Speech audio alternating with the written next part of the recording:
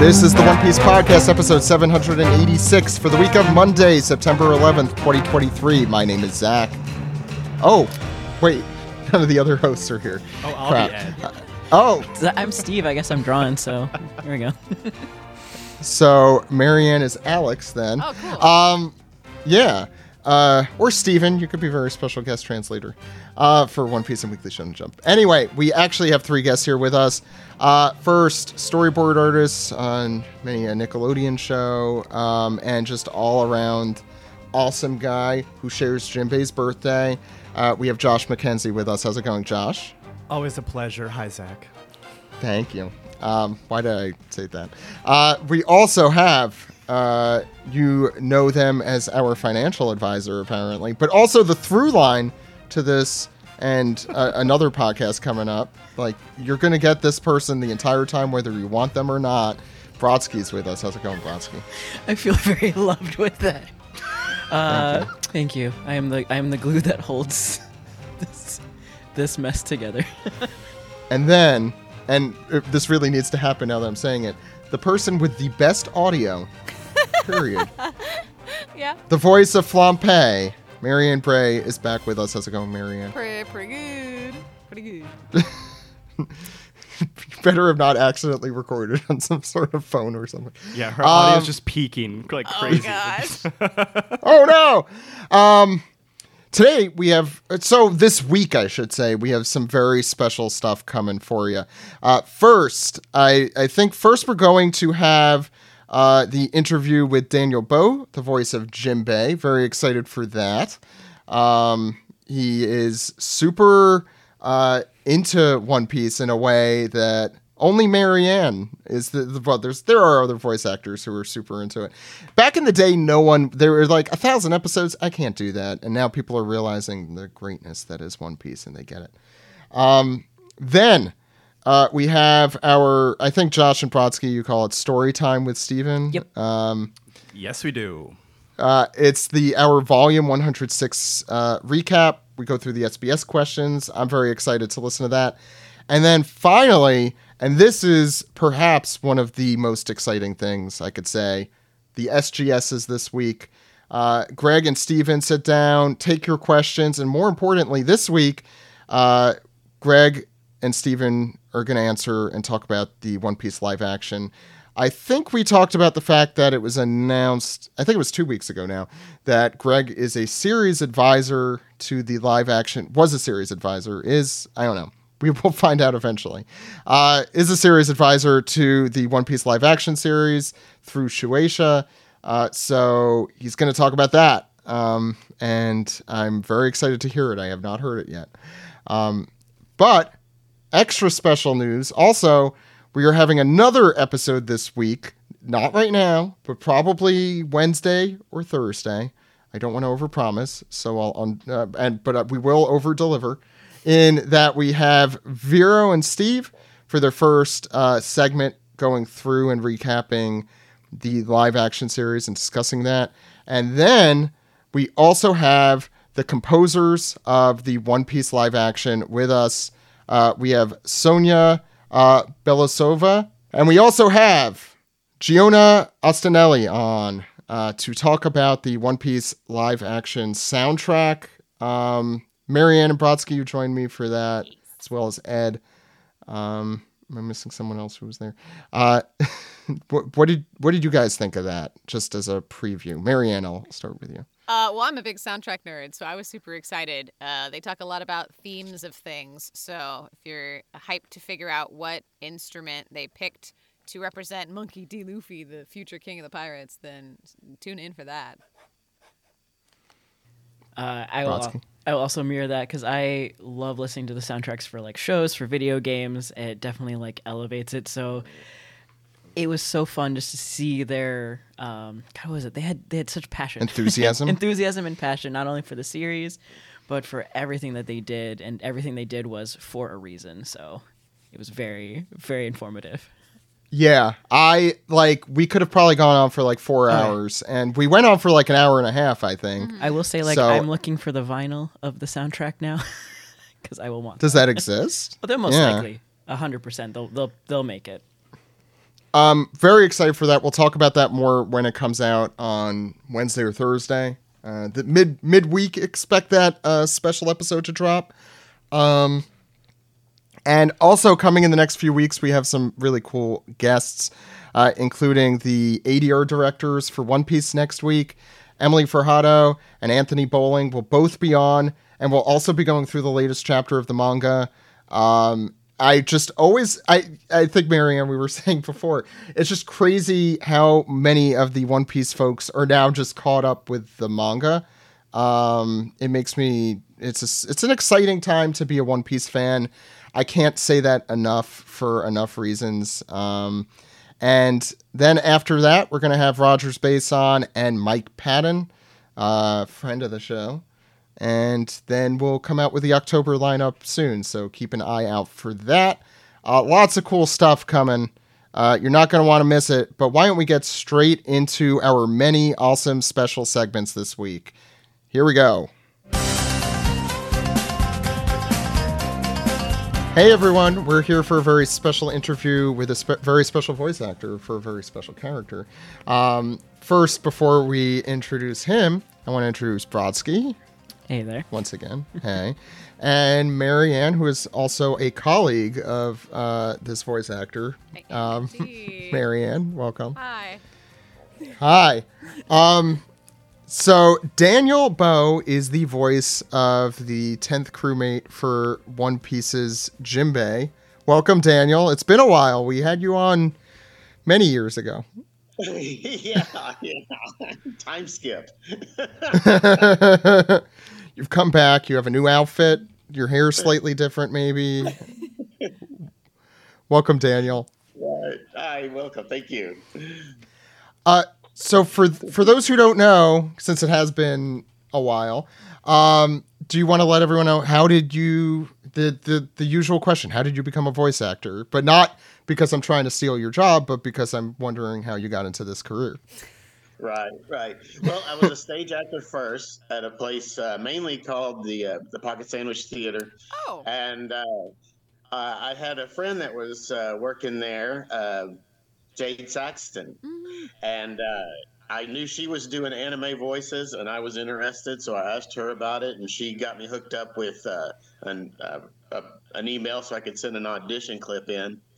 And I sent an audition clip in. I started doing Walla first. And then I was introduced to One Piece doing Walla, and I thought it was the craziest show I'd ever seen before in my life with the talking snails and stuff. And and then after that, they asked me to read for Jinbei, and I accepted the role and have been doing it ever since. So I should say Marianne also does the voice of Flampe. So I'm sure you have mutual friends Connection. or So yeah, acquaintances I've been to the Pocket Sandwich Theater once or twice, but I've not actually done any shows there yet. So. Okay. Yeah. Okay. Do you live in Dallas? Yes, I do. Or the area? Yes, I do. Okay. Awesome. Yeah, I'm away from home. So you've been voicing Jinbei. I'm trying to remember what year that was now. Like 7 years ago? It's probably when the dub got there, yeah. Yeah, don't tell me how long ago. Don't tell me that's like 2020 right now. 7. Yeah. So I know that role has changed, in that Jinbei has gone through a lot. How has it been over the last 7 years voicing Jinbei as he decides to leave and come back and then leave again and then come back again? Yeah, well, there was a long period there where I wasn't for sure if anything was going to happen again. Jinbei is my main role, and I do other voices and stuff, but as for like a big role, I wasn't doing anything hardly. And so there was a time where I was like, I hope I can remember how to even do Jinbei. But then it came back, and it all fell into place. And it was, for the longest time, it was kind of a hurry up and wait. And I was thinking, all this stuff that people have been saying, all these rumors, I'm not sure if this is all going to work out. So I'm not even going to think about it. And so once I stopped thinking about it, is when the emails started rolling in, and a guy contacted me and said, "Hey, look, you're going to be in quite the demand because of one thing, and that is the Funko Pop of Jimbei that's coming out, and you're going to be in high demand for all the comic book cons and such and signings." And sure enough, about a month or two later, once they released it officially, the Funko popping, I'd heard rumors of it before, but I wasn't for sure if it was going to happen. Um, Started getting phone calls, and so I got hold of a guy with conventions, etc., Chris, who does all the lining ups for me and the offers and stuff. So if anybody wants to see me, contact conventions, etc. And Chris, but I started getting signings first. There was some private signings and stuff. And then I started getting the con inventions. And with my lifestyle, I'm not your typical voice actor. I'm not here on this planet just to do voice acting. I do a lot of stuff. Um, but uh, so I like doing these things, but I don't like doing them too much. I don't really enjoy traveling. I travel, it's a perk and stuff, I guess. But I'm doing these cons. I'm doing about once a month, trying to be a little selective. And at my age, I'm not sure how many of these are going to happen. So I kind of like to come out there to the East Coast to see New York. Never been. So if anybody in New York wants to see me, contact Chris at conventions, etc. I'll contact them. I'll get to it. I'll say you'd be great at was it ANYC is a very much like the New York Comic Con of anime in New York City. It's one of my favorites. Gotta get and you it's less it's less intense, and I think than New York Comic Con's a lot. No, I also agree with that. I even at like age 30, I think I hit the conventions all the time. I can't do anymore. Once in a while. I understand. The ones I've been to have been absolutely incredible, and the people have been so nice. The fans have been outstanding. The question and answers have been thoughtful. I've met so many people, and this is the part that really touches me. Before, when I got the Jimbei role, and everybody was telling me, "Oh, you're going to be like world internet famous," and I was like, "Yeah, okay, I get some stuff." But when people would come up and give me a heart to heart about how much the show means to them, or how much my character means to them, it takes you back, especially a lot of the One Piece fans. They're all over the world, everywhere, but a lot of anime fans in general are people that might have disabilities, that they're home a lot, and this is their life, and it means so much to them. And when they convey it to me, oh man, it just crushes me. I feel so blessed and so gifted with this role.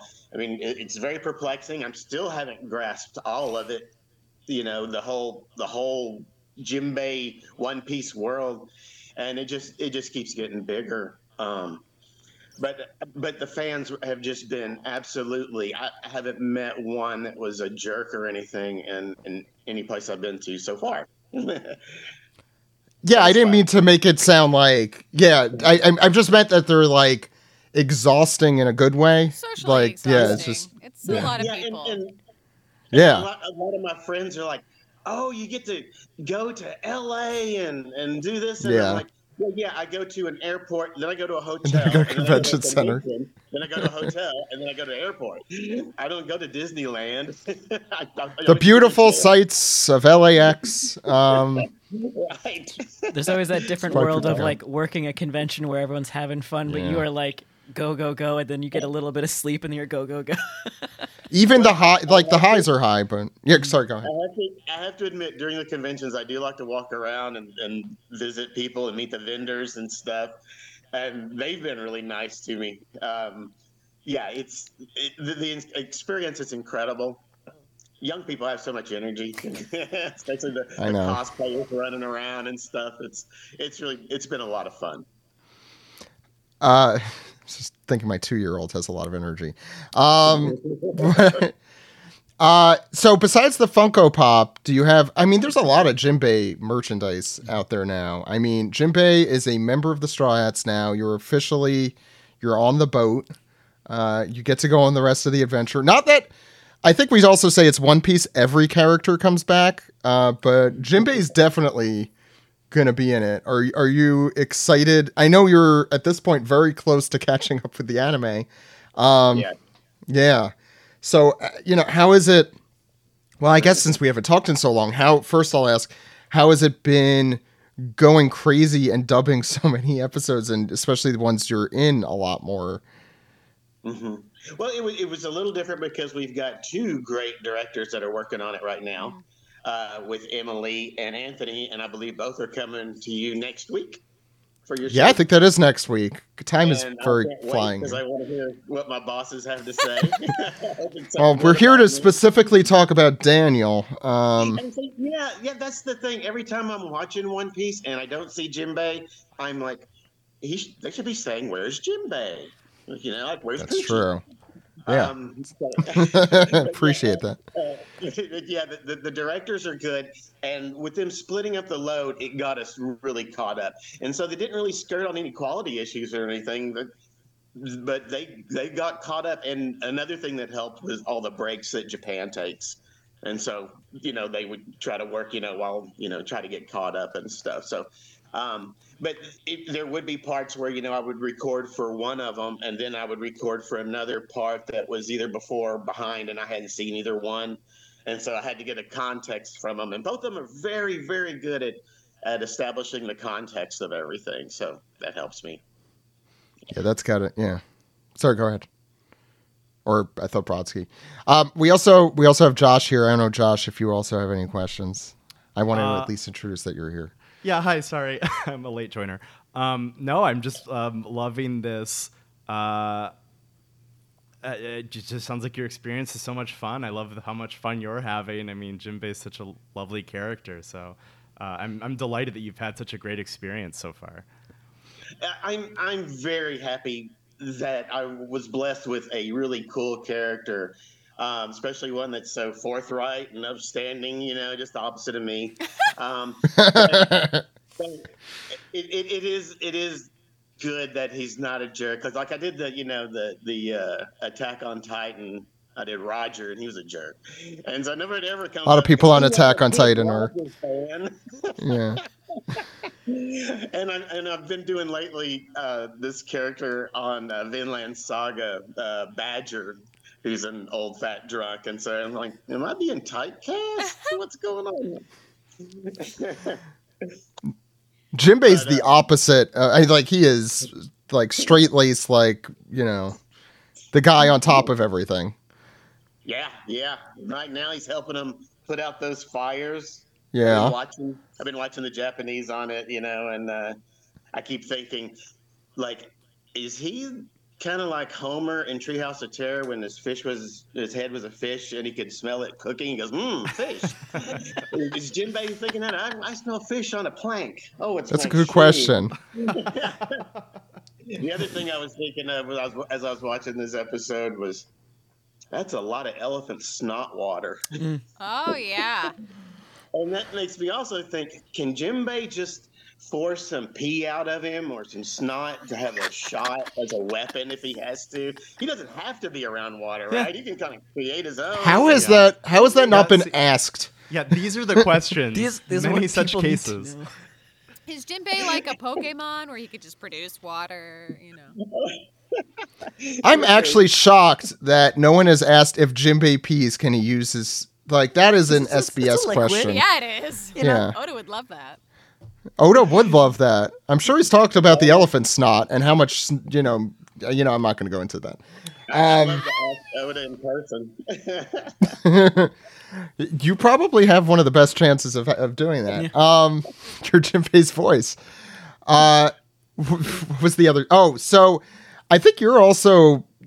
of the voice actors, present company excluded, a lot don't have the... You're caught up, I know, with the anime, or you're also pretty far in the manga too, right? I try to be. I can't catch it all, and lately my real life has kind of taken away from that. I try to catch Awful. them on the plane and stuff, but I'm keeping up with it a little bit, not as much as you'd probably like. I mean, No. it's its own part-time job. Yeah. Truly. It is. That's why I don't watch any other anime or read anything else. I only have time for one. Well, a few things. Okay. Yeah. If I was going to say right now, my biggest time consumption is the breaking down of the Fifth Gear. I'm like watching all of it, and I'm seeing all the references to all the cartoons that I watched as a child. I know. And I really like the Roadrunner legs. Yeah. Yeah. When you get them spinning. I don't know why I like that so much. It's like ridiculous. No, I think it's really great to see. I guess One Piece has always been kind of based on that like era of Looney Tunes and Tom and Jerry and like that era of cartoons. And at the beginning it has a lot of that, but it's really nice to see it. And it this weird mesh of It was 11. I Yeah. feel like we've always joked about it when you're watching. You're like, haha, it's like, the cartoons. But then when Gear 5 happens, it's just like, no, literally Looney Tunes. no, literally.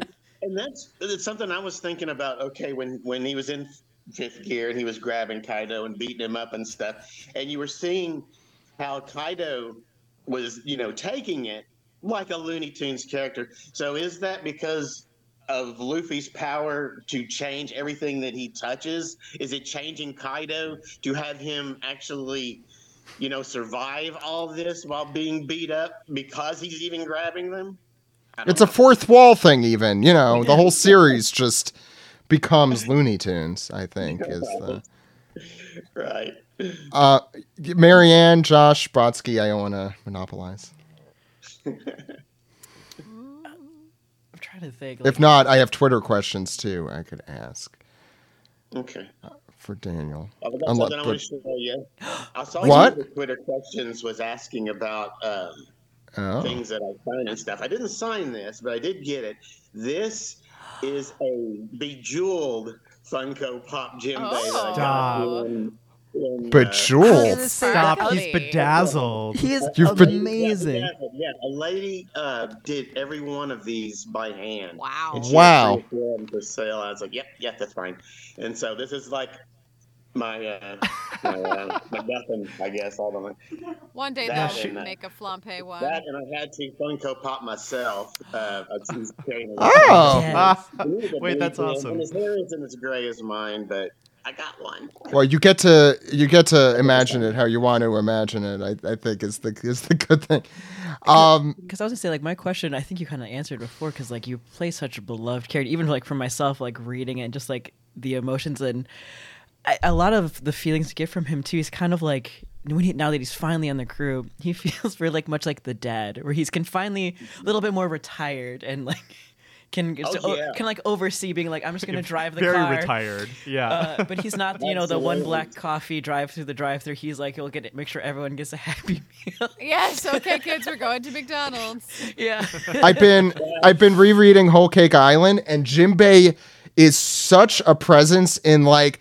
And I'm gonna steer everyone in the correct direction here. I guess I didn't mean the pun there, but it works. Yeah. But in that, this is how it's. Is it okay, Luffy? I think we should do this and this and this and this. It's just crazy seeing the adult in the room for the Straw Hats that you are. It's great. I'm sure it's. They need that presence. Yeah. Yeah. Yeah. Frankie's like, whew. I'm off the job. Well, He's Robin. he's no longer dead. Now you have Jimbei. That's right Robin there. never even tried. It was just Not too really. much. She just laughed at everyone for being ridiculous. Frankie is now the uncle. Yeah. Yeah, as he should be. Yeah. I think. I was just, and I just, since we talked a little bit about what's to come in the manga, I think the uncle energy exudes. I don't know if you've seen the Jimbei outfit for the next arc. That Oh, You haven't yeah. seen that one. It's there's like a Hawaiian shirt, like kind of like that, like. well, it's funny. Everyone's in like super futuristic stuff. Sanji excluded for some reason, also. But then like Jimbei's in his like, I'm retired now. I'm going going to Boca or whatever. Going to Margaritaville. Margaritaville. Yeah, he that's doesn't need it. spandex. He doesn't need boots. He's too old for this. Yeah, I'm just gonna wear my weird floral hoodie, and it's gonna be great. I think you're gonna really enjoy that. Is what I mean to say. I think Jinbei is very funny so far in the arc. There could always be more Jinbei. I think this is what you wanted, the Poochie moment you wanted us to say. But it's true. There could always be more. I think generally with the Straw Hats, since there's 10 of them now, you always want more of them interacting. Hopefully we see more. I hope you're excited for some Hawaiian shirt Jinbei. Absolutely. See, that's the one I'd want a pop of. Yeah, that's a good. That would be a good one. Yeah. I want that figure just of like sitting on a. I think. I don't know if you saw. Our co-host Steve did. What was it? Lazy River Jinbei, where he's sitting on the. Yeah. That's the exuding, kind of theme, I guess. I don't mean to give director's notes like a year before you get to it. So I'll ask. So sorry, Marianne, Brodsky, Josh. Any more Uncle Jinbei questions? I mean, I was gonna ask about merch, but I can't top the bejeweled. No, Jinbei. bejeweled Yeah, Funko Pop is something. I'm set. Yeah, I swore that I wasn't going to turn my home into like a Jinbei museum, but I do have both of the Funko Pops and the one with the 4-pack of them, and I'm getting people to. They're having me sign the Going Merry, which is kind of weird because like Jinbei wasn't even on that thing, but That's true. I'll sign it anyway. I'll sign it. Yeah.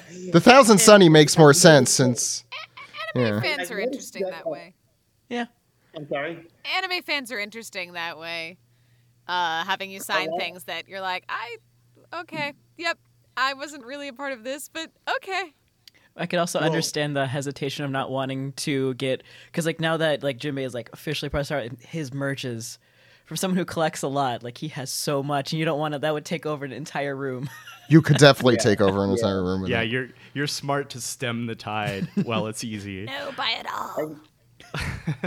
Quite a few people that do have me sign like a Funko Pop or something is because they have the other cast members and they want to complete their set. They can't have it, just hanging there open. Oh, I don't have Jinbei.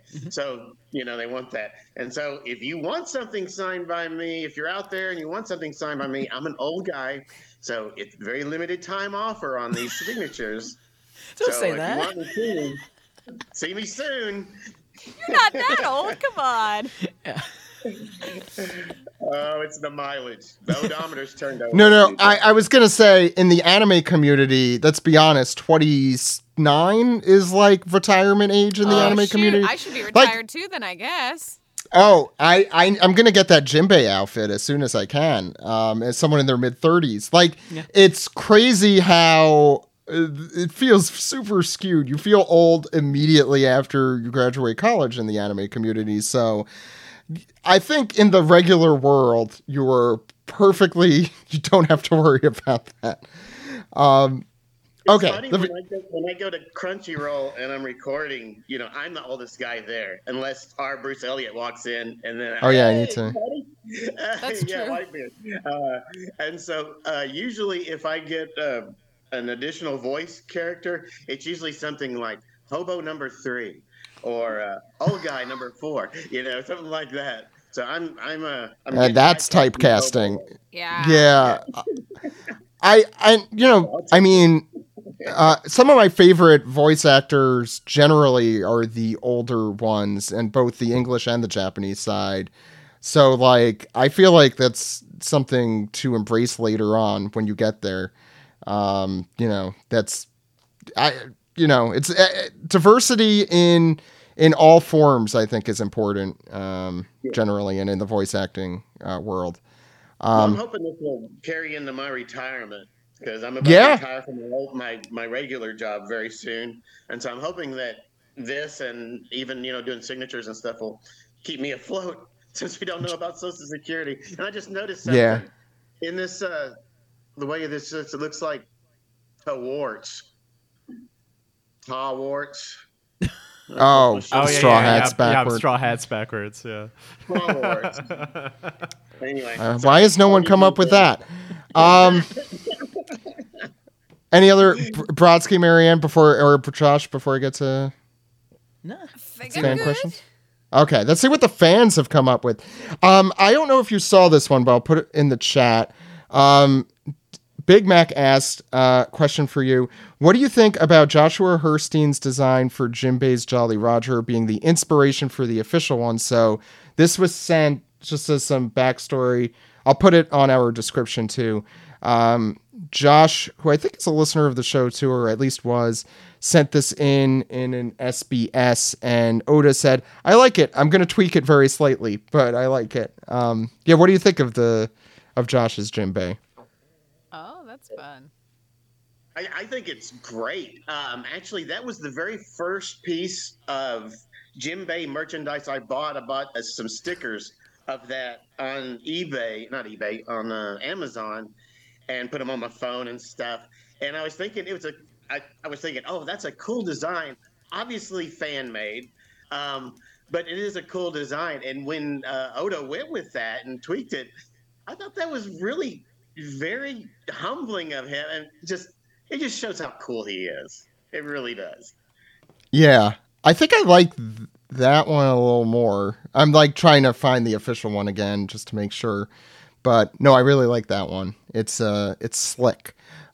Maybe too slick for One Piece. Maybe that's the problem.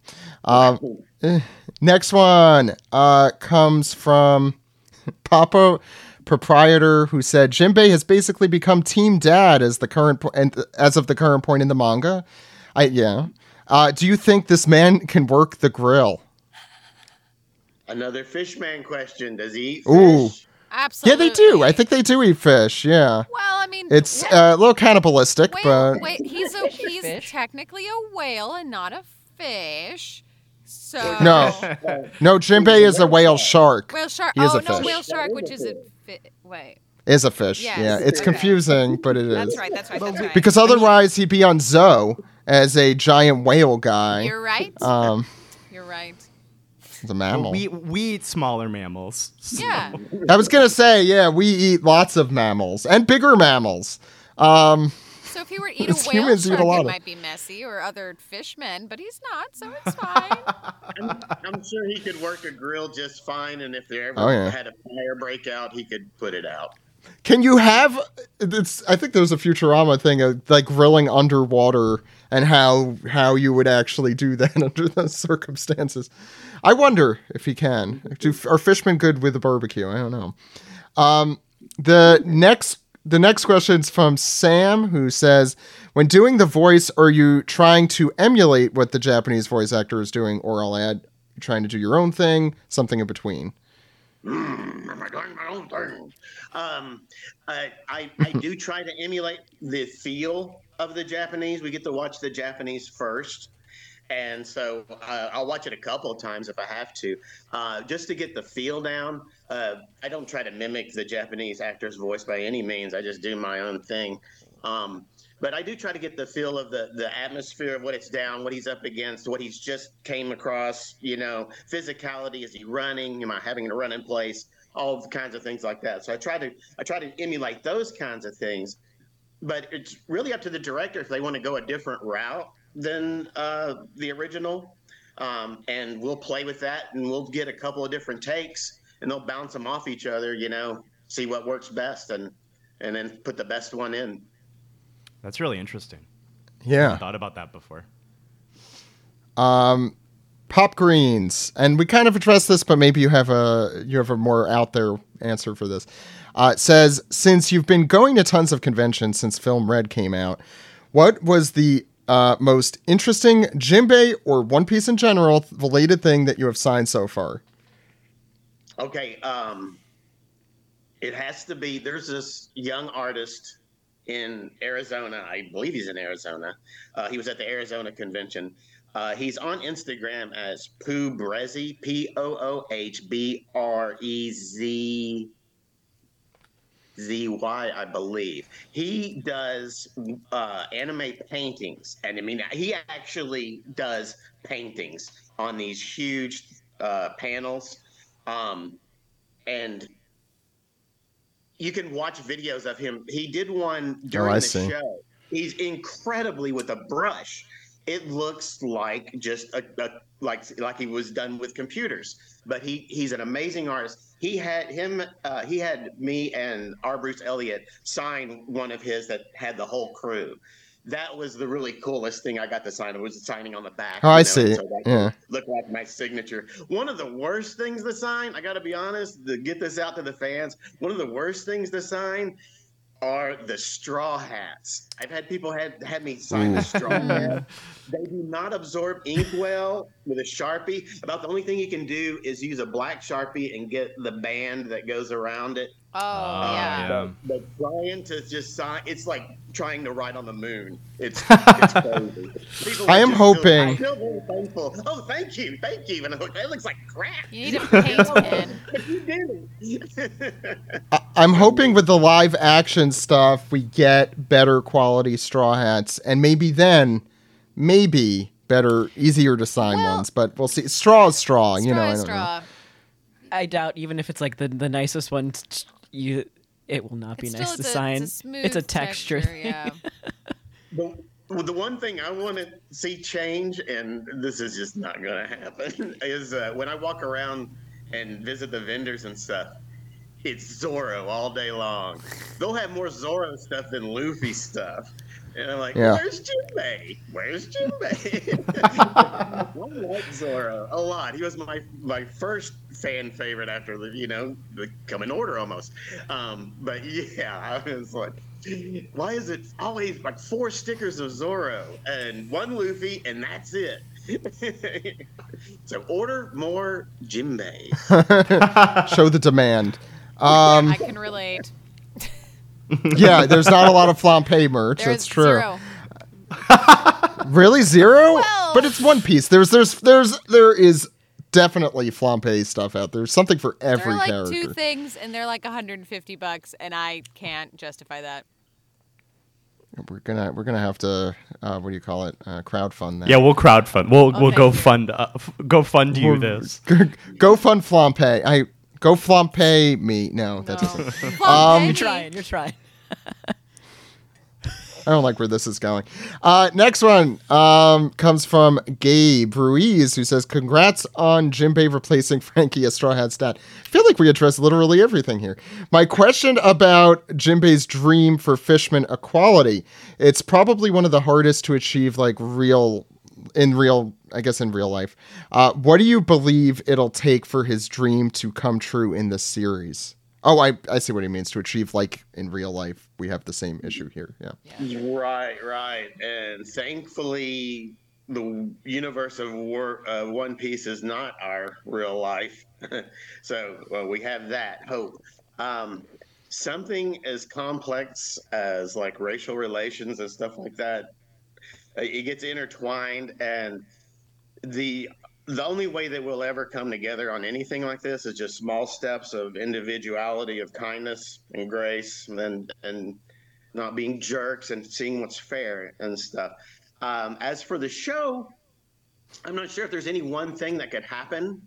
I mean, Jinbei supplied his blood to Luffy. If the whole world was watching, maybe that might have helped things. However, we are seeing some changes where things are much better than they were when the series started, at least in my point of view. I'm seeing, fishmen fight alongside humans in certain situations. So it'll be interesting to see how the fishman role is at the final arc and the final battle. The battle royale is what I call it. See how that goes. But I think One Piece is such a microcosm of all different kinds of issues and emotions and things. That is just another piece that's weaved into this that makes this show so interesting and so appealing to so many different people. But as for how to solve the problem, I'm not sure how. I'm not the person. That is one very deep question, which is I could spend a couple of beers on, but yeah, it's a good question, but I'm not sure how. I would just say that hopefully because One Piece isn't our real world, that there will be some unification of them.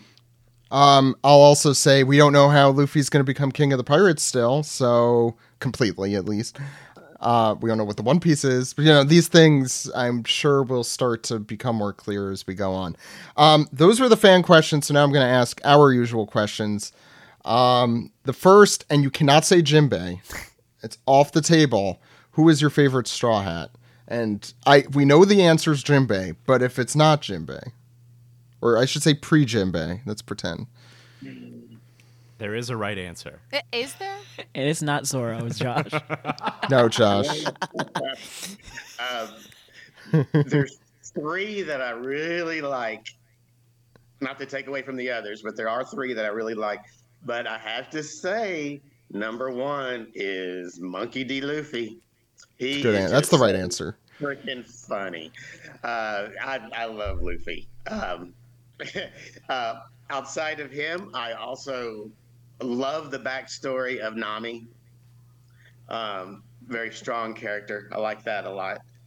And like I said, I've always liked Zoro from the very beginning, but I'm starting to come around on Sanji. There was a while there, though. Yeah, that's all of us. That's all of us. I think that's the vibe. And now I'm like, yeah, okay, I can dig him. He's cool. So we all liked him at first, then something happened, and then we liked him again. Yeah, the dark times. Yeah. He was never my favorite, and then you get to like the Whole Cake Island. It was like, okay, maybe.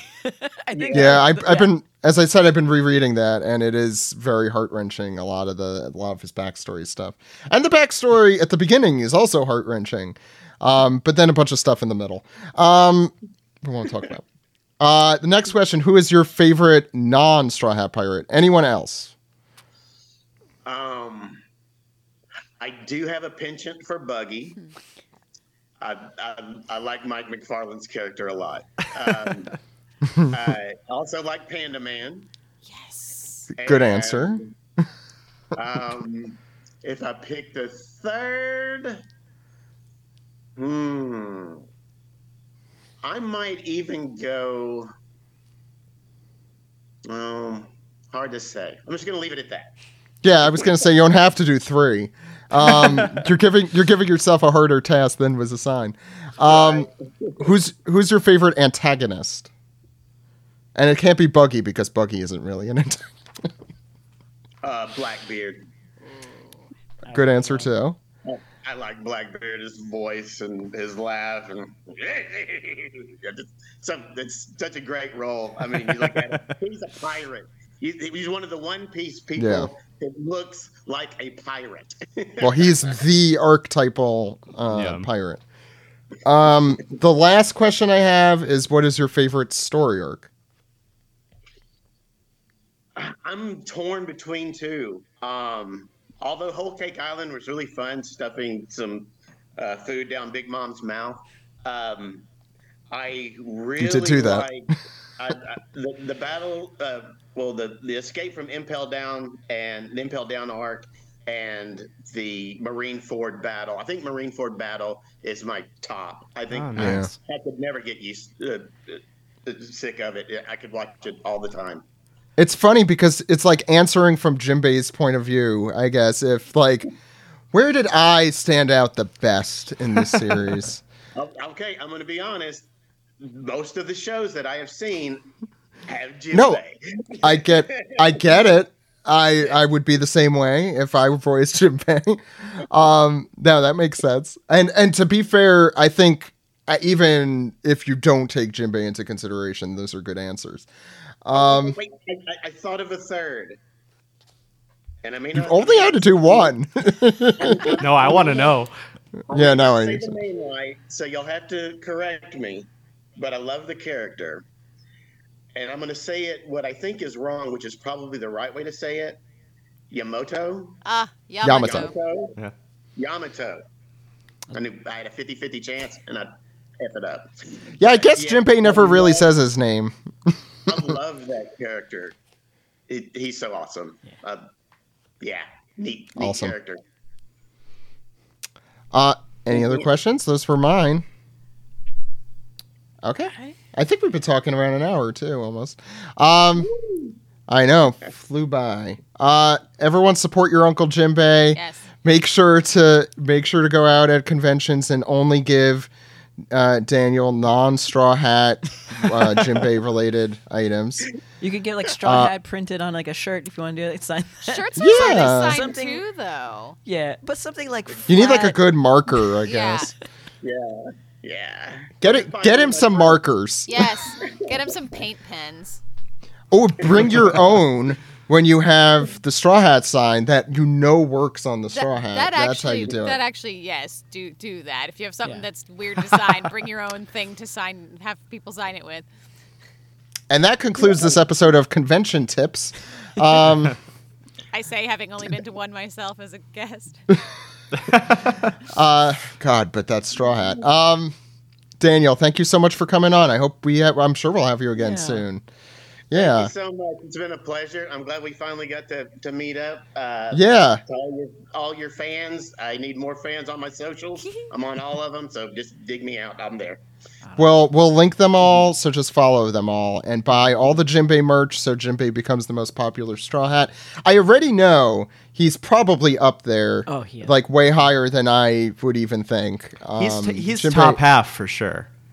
Yeah. Okay. Well, you're also saying that because you share a birthday with him, Josh. That might be. Yeah, and he's got a good birthday. Wow. Real quickly, on YouTube, there was a Watch Mojo where it was the 20th most powerful people in One Piece. And I was like, oh boy, is Jinbei on the top 20? And they started out with number 20 was Zoro. And Jinbei wasn't anywhere Wow. on there. I was like, That is man. What? Like, yeah, Zoro? how do you find 19 stronger people than that? Because let me tell you, like Jimbei is also No, that's one pow- of my favorites because I No. love me a good. This is the dad. power scaling hour. Power. Yeah, I was we're going to doing say, this is a community we don't relate to No. or cater to. Jimbei, top 5. Oh, yeah. We'll just. There you go. At least on this segment right now. Definitely. Also, no, wait, no, he was just also ranked. So in this one, there was a question on who could like outdrink everyone in the Straw Hats, and Jimbei was Oh. number 1. Jimbei can handle his liquor over Zoro. Wait, now you're typecasting Daniel again as someone who could drink. Well, not saying that he I don't drink at all. Jimbei doesn't have Yeah. to, but he can definitely take Zoro. Yeah, they're not calling Jimbei a drunk. They're No. just saying he can hold it when He he's could- got yeah. to. Yeah. Oh, by I the ha- way, Yeah, actually. That's true. Yeah, like that. I don't know if that's part of the It's- impetus, or maybe fishmen are just really Yeah, good with it. Fishman, I'll never understand power scaling. Constitution. You know, power scaling should be constitution by how much alcohol they could drink. That's a much more interesting list to me. Anyway, That Nami'd be Well, way, maybe. way up higher than D- she. Zoro, Nami, Zoro did well at the Whiskey Peak thing. Anyway, getting off topic, and by that I mean thank you, Daniel, for coming on. Yeah. thank you so much. I'll say I hope I see you at a convention because I do go to a lot of the comic ones. If I do, I'll make sure to come by. Please do. Would love that. And we'll tell people to come to New York, or tell that you need to be in New York. Anyway, Yes. thank you. Tell people in New York to tell them To- cons to bring Daniel on. That's it. Yeah. Yes. I'm not including this part at all, which means it's going to be in it. Okay, we're good. All right, right. thank Thank you so you. much. Thank you so much. Thank you, Daniel. Thank you very much. Everyone have a good evening. All right. You Bye. You too. Bye.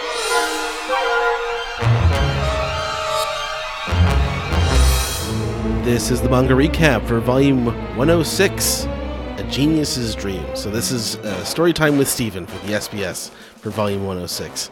And joining us for this segment, of course, is our very special guest, the translator for One Piece and Weekly Shonen Jump, Stephen Paul. Yes, it's overdue. This volume came out a couple of months ago at this point. But, July 4th, yeah. Yeah, it's been a busy couple months with the Gear 5 and the live action series, so we're finally getting around to it. Yep. And joining us for this segment are Team Dark. Team Dark is back, and it's Josh McKenzie. Hey, sports fans. Welcome back. And Brodsky. Hey, it's been a minute. Welcome back. So, yeah, I guess we'll start on the cover of volume 106. Steven, take it away. All right, yeah, we got a another egghead cover here. Very colorful. I don't know if we even talked about this one on the podcast itself. I think. But Am I wrong? Is this the first time we got their color palette for Egghead? no, I don't even remember last volume. I thought we did, but maybe we didn't. It's a very how should I say this? Like good and plenty, like a lot of purple and white and pink here. Yeah, I like the base color, the base sort of that dark ocean blue. It's very nice. Yeah, the background. Mm-hmm. Egghead looks like a sherbet, kind of. Yeah, very Mike and Ike coded. I agree. Ice cream, yeah, like 31 flavors. Jinbei's shirt. It's great. Mm-hmm. Yeah, and this volume, I think, what was the promotional video? Was that the Calliope Mori music video that they did to promote this, I think? I don't know. Before it came out. Like with 105, we had that crazy like punk records video with the the hot jazz like seatbelts style accompaniment, and so they did it again for 106, and I believe that was with the VTuber Maury Calliope. So it's good to see them getting lots of more, making it more of an event whenever they put out a new volume. Yeah, this tells you pretty much like if it was any other arc, I think he would have chosen the like Adventure in the Land of Science type of title. But this one is called A Genius's Dream. And if we look under the cover, I was actually, before we were setting up, I was just looking at this because I forgot where the Panda Man was, and I made a discovery which I didn't realize at first.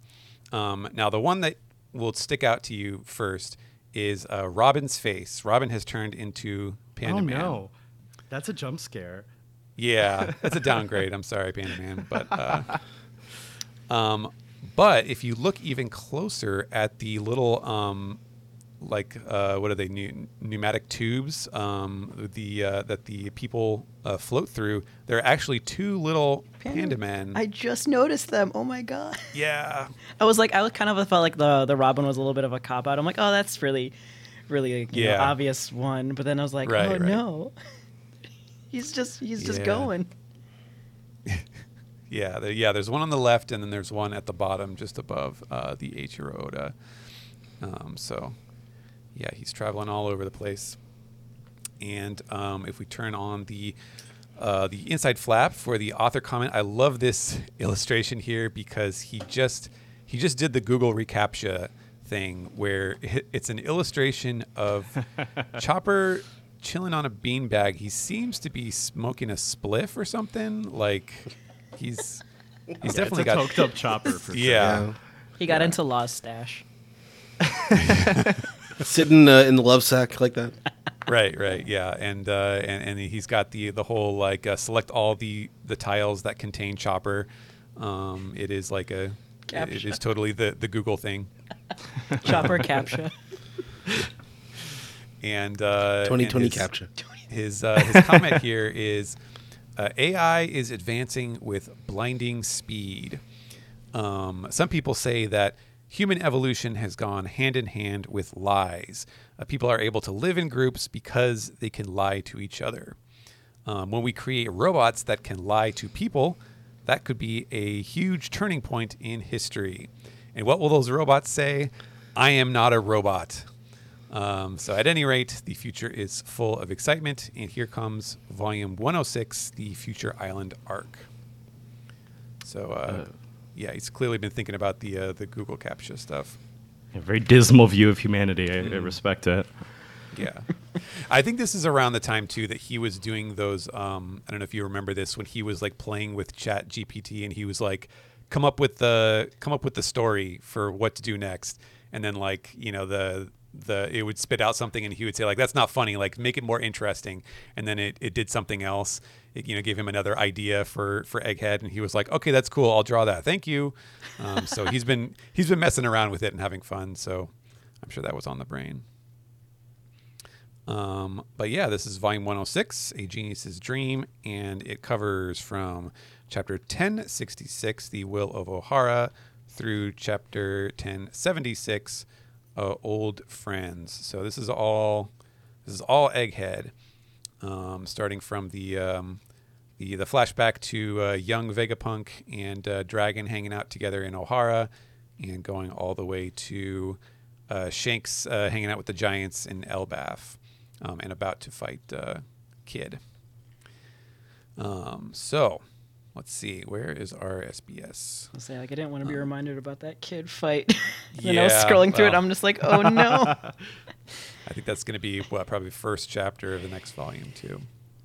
So our first SBS segment on page 24, we have a nice header illustration of Vegapunk, or is Vegapunk? Yeah, he's there, and then all of the satellites, the 6 different Vegapunks, and they're all just kind of hanging out and acting like themselves. And our first comment here is, "Hey Odachi, here, enjoy some chocolates. Take a break. Just chill and have a snack. Oops, oh, that one had poison in it. I'm sorry." And then there's like a little, like a cheeky little, like, okay, let's start the SBS, which will be chock full of questions.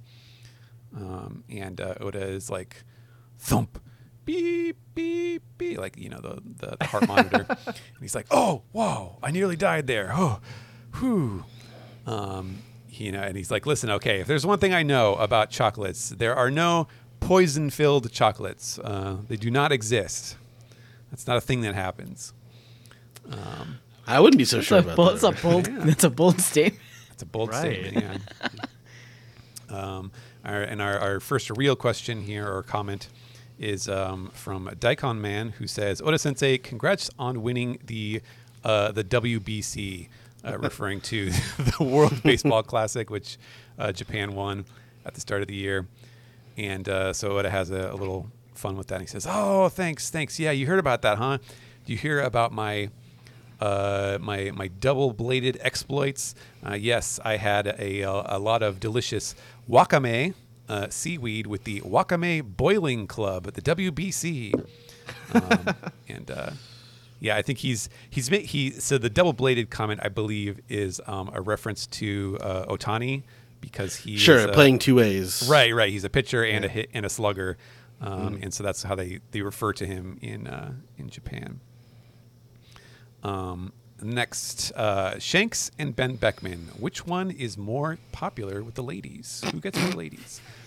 And the question we've all been wanting to know. This is the real power scaling. I mean, many such cases. I have here. my own opinions right now, but I'll keep it to myself after you answer. And this is strictly manga, not live action. Wait, hold on, Brodsky. Oh, I have opinions on all of them. Brodsky, put your choice in now. Who's more popular? So I have. Okay, I know Shanks is that, but like there is something about Ben Beckman that's just so hot. So I'm just gonna put in my personal opinion, I love Shanks, but manga Ben. See, I think Ben Beckman is more popular with gay men, but I think Shanks is for the women. Shanks is for the women. I'm gonna go Shanks. Like Shanks is for the women, girlies, but like the people who like Ben Beckman are the ones of true taste.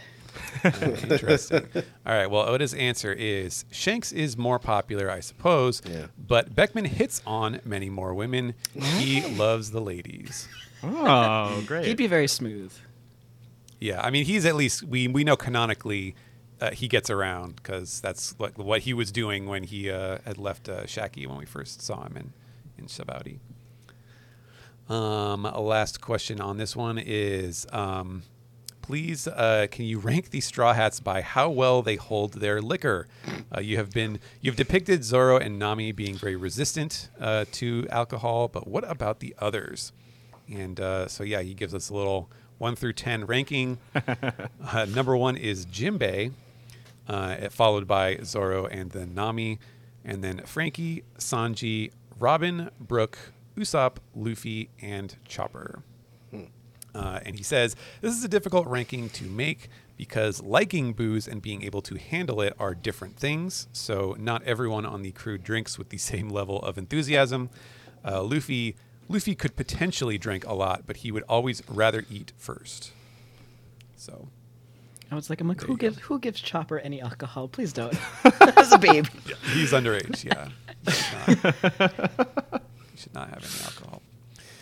And then we will move on to the next SBS segment, where we have one of the regulars, the regular illustrators, Hippo Iron, who has a very adorable Wano era illustration of Otama and Chopper, and she's showing off the woven hat with the Tanuki sitting on his balls, and the baboon and Chio. What was the I forget what the lion dog's name was. Komachio. Komachio, that's it. Thank you. Yeah. Man, it's been a little bit since Wano at this point. And our first segment is asking Oda to draw the personification of Law's Kikoku. And then there's another person who says, can you please draw Katakuri's mole spear, Mogura? And they say, you always draw them looking dumb, so make this one look cool. And so Oda draws the mole is just a mole like standing on like very human legs, but he's got a crown on his head, and he is eating a donut, just like Katakuri. I feel that mole deeply inside. I know. I won a toy of that yesterday. It's very Azumanga Daioh. Yeah. Oh yeah, for sure. And then Kikoku this one is actually a pun on Oda's part. So it's basically a guy with a mustache, with like a Salvador Dali mustache, a wax mustache, and he's got like a cap, a baseball cap with a sword point sticking out of the end, and he's like, "Oh, I'm so tired from my travel," because he's got a big backpack on. And so the joke here is like Kikoku is the kanji that Oda uses is like demon howl or something like that. But the word, if you just heard the word itself, Kikoku, like the everyday Japanese meaning would be to return home. So he's like he's gone on a trip and now he's coming back home. It's so that was the joke he did there. the mustache is getting me. When I saw that, I'm just like, oh no, that's Lost Sword. I'm like, oh god. It's a disguised mustache. I kind of actually love the pun intended with it.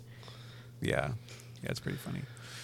The next one is this is a question that I really wanted to know because it was very confusing to everybody, which I think you can probably tell even without reading Japanese what this is about. It is a question about Law's kroom, the kroom beats to study to, or K room as we're going to call it. And the question is the K from Law's awakened technique K room short for kakusei, which is awakening, or is it from Kikoku, the name of his weapon? And Oda explains, well, Law's battle techniques involve, first he has to create the room. That's his surgical room where he can, do whatever he wants. And in the K room, he is locking his own sword within the room. And that's how he uses his special sort of sword vibrating powers that are super powerful. And they make the shockwave with his like a gamma knife. So the K is short for knife, actually. Oh, that as a casual launch. Yeah, I can't say that with a straight face. This is probably one of the most interesting questions because that was something I was wondering why, but no, that makes sense now if you think about his attacks while when he uses K room. Mm-hmm. Yeah, I needed to know about the kroom. This is good. Yeah, We need to know and actually, now that I think about it, it should be the room because the K is silent in knife. So That's this is true. all That's messed true. up. It's still room, but different vibe of room. Yeah. Knife room. And he explains that the other one that he has done, re-room, is short for remote. So prior to using a re-room, Law would always have to be inside the room. He had to be the attending surgeon. But with the awakening of his power, he was able to remotely use the operating room. That's what those mean. He says, pretty much as he always says, if that all seems too complicated to understand, don't worry, just go on vibes. No, this is honestly that makes the most sense. As soon as you said remote room, I'm like, yeah, because he's not inside it when he's like trapping Big Mom. Is like the little the image shows there, and I'm like, that makes so much sense. Yeah. Yeah, it's good to know because I was very confused. I think everybody was confused about that. I feel like we all just like so- heard him use a new move and got all excited and didn't really think about. We're like, he's still in his bubble, but Yeah, it's what else cooler. matters? It's just a cooler bubble. So the next segment here, page 58. I love this header illustration. It is someone I feel like this is somebody like pretending to draw, kind of like a kid, like a little kid. It is a drawing of Sanji in his like classic Baratier like suit, but he is holding a gun and he is shooting a bullet, which is making a smoke trail that causes the SBS to be written, kind of SBS, to be displayed in the air. So many questions about this. He can bend the bullet, you know. Yeah, I guess so. Yeah, I didn't know he was doing that, but maybe season 2 of the live action show, we'll see Sanji shooting a gun. Our first question here is about Cypher Poll. So we've seen Rob Lucci and the other CP9 members get promoted to CP0, but not Jabra, Fukuro, and Kumadori. Are they part of CP0 too? And Oda says, yes, if you saw One Piece film Red, you will know that Bluno and Khalifa are members of CP0 as well. Yes, all the past CP9 members are now in CP0. However, the members of CP0 who have the masks, who include Lucci, Kaku, and Stussy, are known as the Masked Killers, and they are given more special duties, special missions than the others. So I guess that's why we see them, but not the other former CP9 members. Fukuro does the paperwork.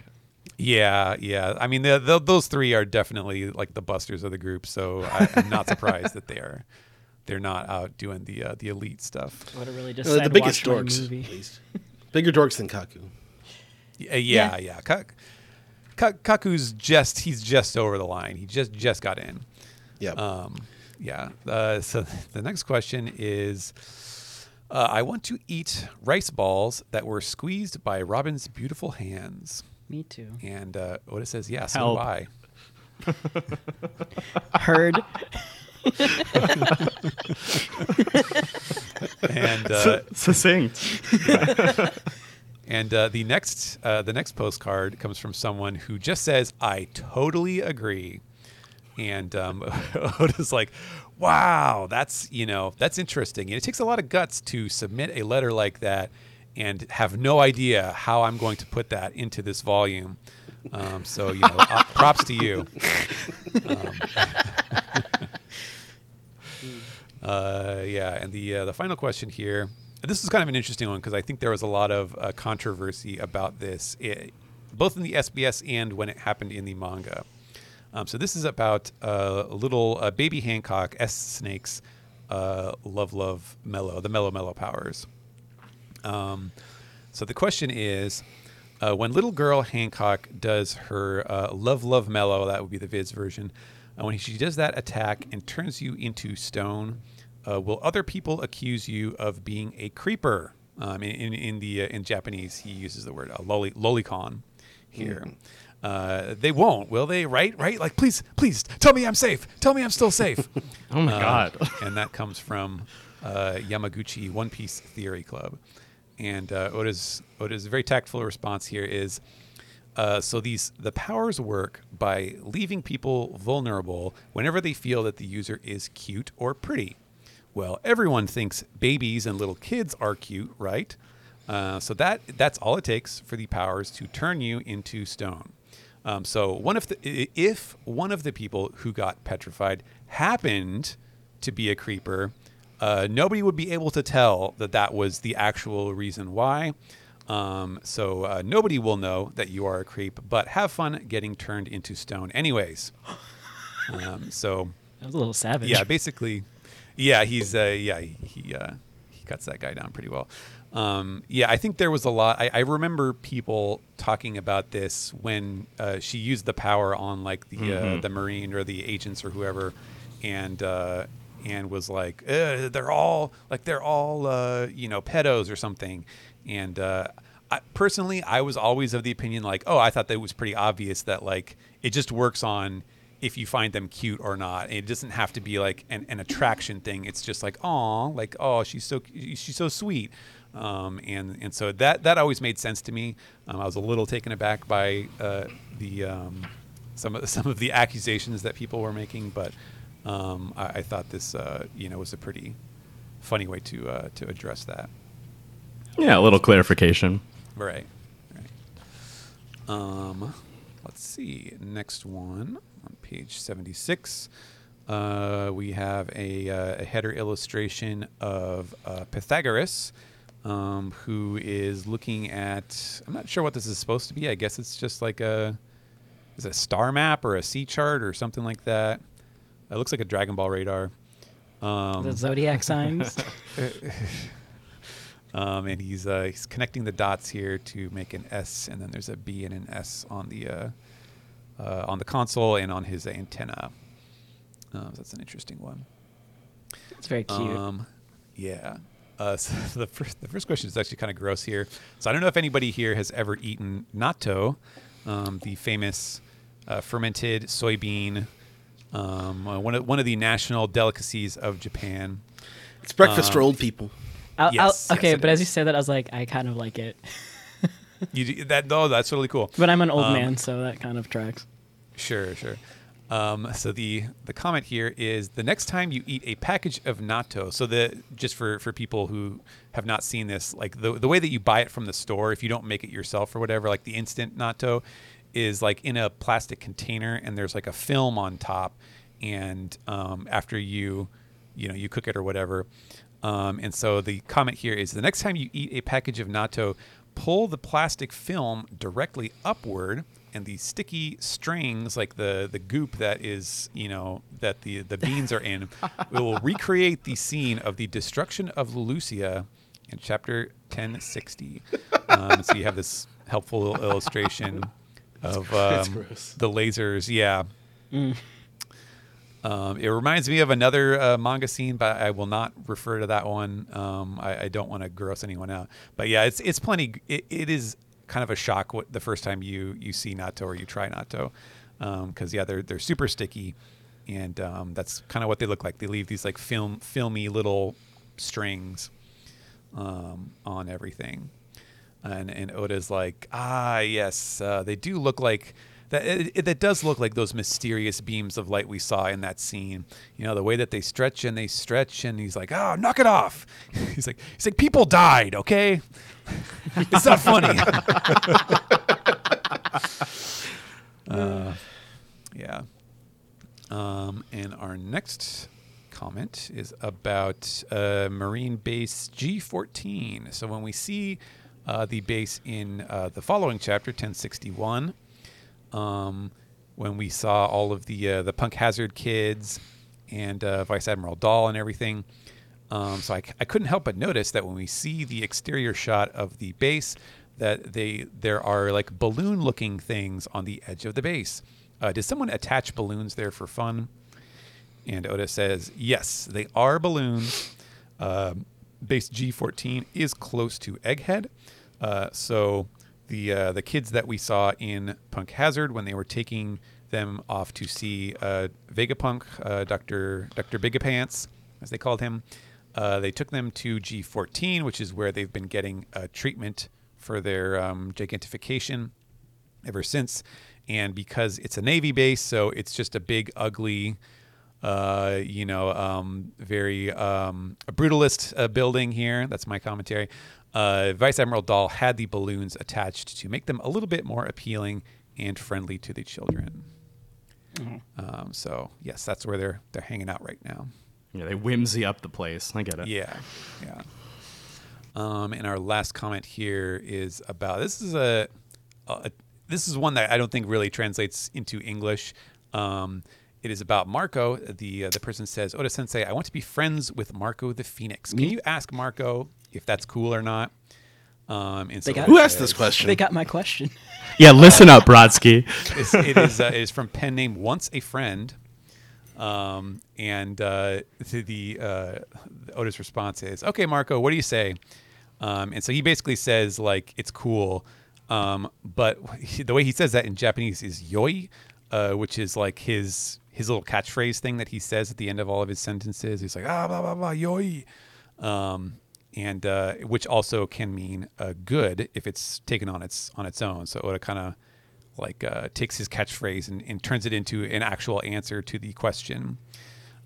Incidentally, that was kind of like the thing that was a source of controversy on the podcast all those years ago, Ed, if you remember that, in Marineford, when Marco, like you guys initially had assumed that Marco was like very flippant or like very kind of callous to everyone else, and it was because there was a specific line where like the scanlators at the time were just they would just translate it as good, like whenever he said that at the end of his sentences.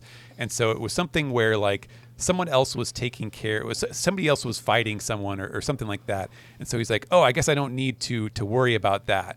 And so they had translated it as like, oh, I guess I don't need to do any work. Good. And it had made him come across like he was very, very much like not trying to do anything in Marineford. Yeah. And I think that was I should that see was the maybe look on my face right now. I think that was part of the reason why he got stuck with the Butters voice in all those old manga recaps. Yeah, some regrets. Yeah. Out of curiosity, Steven, when you're translating Marco, when you get to that quirk, does it like change the meaning of his sentence generally, or is it just sort of like a touch at the end of his thoughts? It's just like a little catchphrase thingy that he does that makes him sound like it gives him a little distinctive air that Oda thought would be fun to do, I think, and makes him stand out when you hear his or you see his lines of dialogue on the page and stuff. Yeah.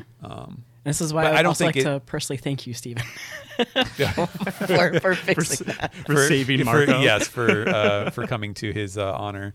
It's I don't think it's something that has ever really been translated in the manga, at least. I'm not sure if the anime subtitles ever did anything for him, but it's one of those things that's like it's so subtle and small that it's like really not worth like going out of our way to give him a little quirk. So sure. It's just kind of one of those things. But if we move on to the next SBS segment, let's see, this is page 112. This one has a header of Bonnie accosting a little baby Vegapunk when she made him spit out all of his stars, I guess. She's angry at him. And the first question here is about the cooking machine. It's the Jetsons, the automated cooking machine here that we saw, and they're pointing out that if you look very closely at the machine in the background, you can see buttons that say east, west, south, and north. So all the cardinal directions are those for like seasonings for the different regions of the world, and what kind of flavoring or what kind of special touches do they have? And Oda says, okay, so actually, if you look at this, you can see that there's all these little circle icons all around the machine. And there's a lot of them, but there are not 500, which is the number of dishes that the machine can make. So that's because if you press east, for example, it will change all of the icons to dishes from the east blue. And then if you press west, south, or north, it will switch to the menus for all of the different regions of the world. And this machine of dreams can make them all.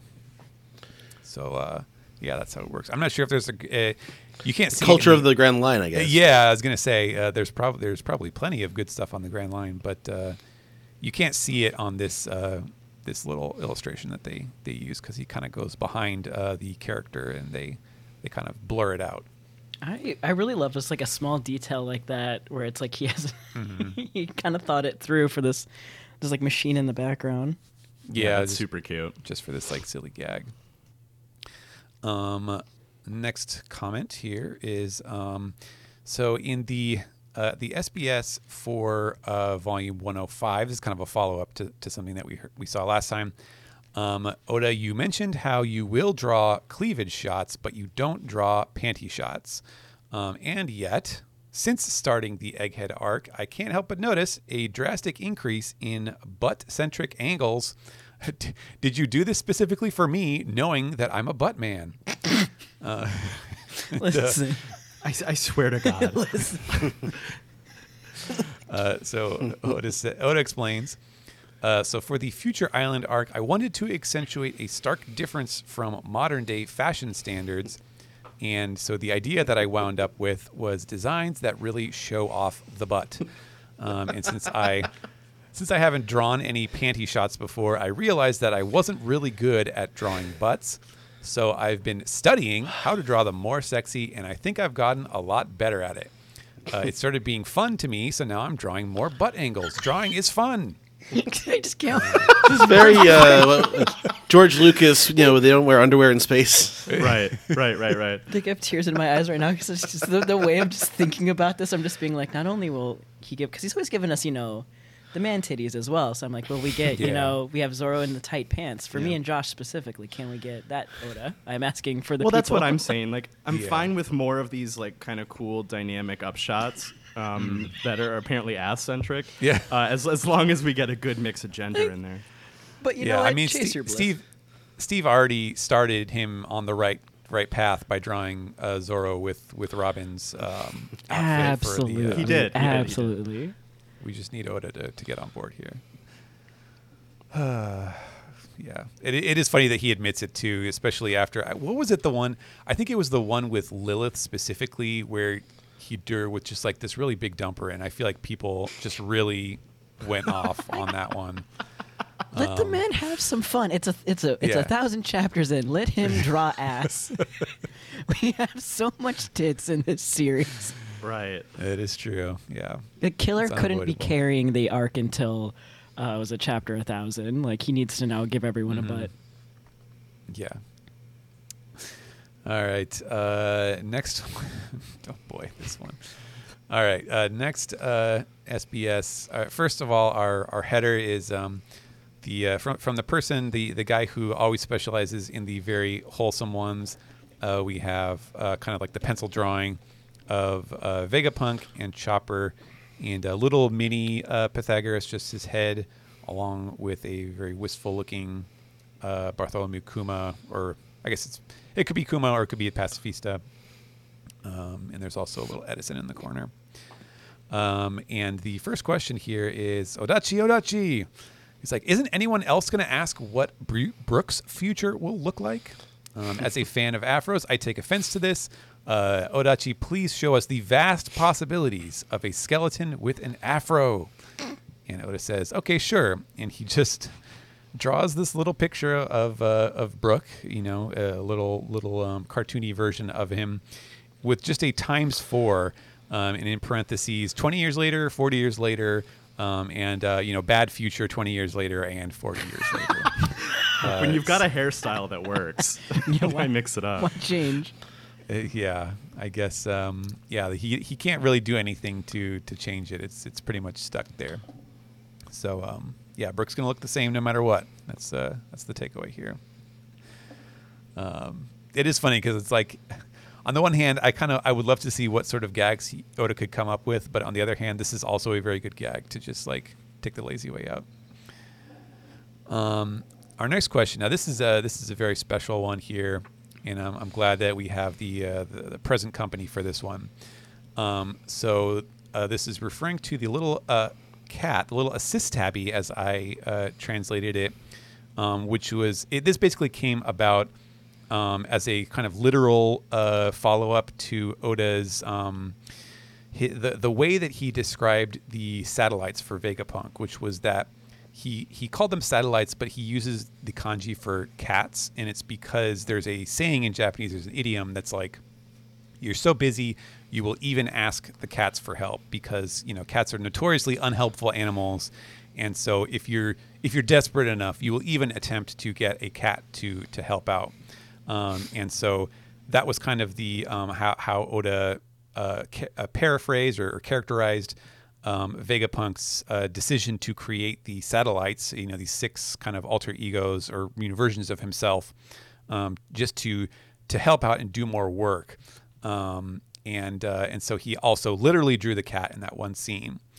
And so this person wrote in to say, please tell us the name of the cat assistant who appears in that one panel in chapter 1065. Now, in that scene, I called him the assist tabby as like a way to kind of explain that joke, just to kind of like add a little fun bit of wordplay. But that didn't necessarily appear in the Japanese because it's like, it's a literal example of the idiom. So the Japanese readers would understand what Oda was doing with that there. But Oda has a little fun here.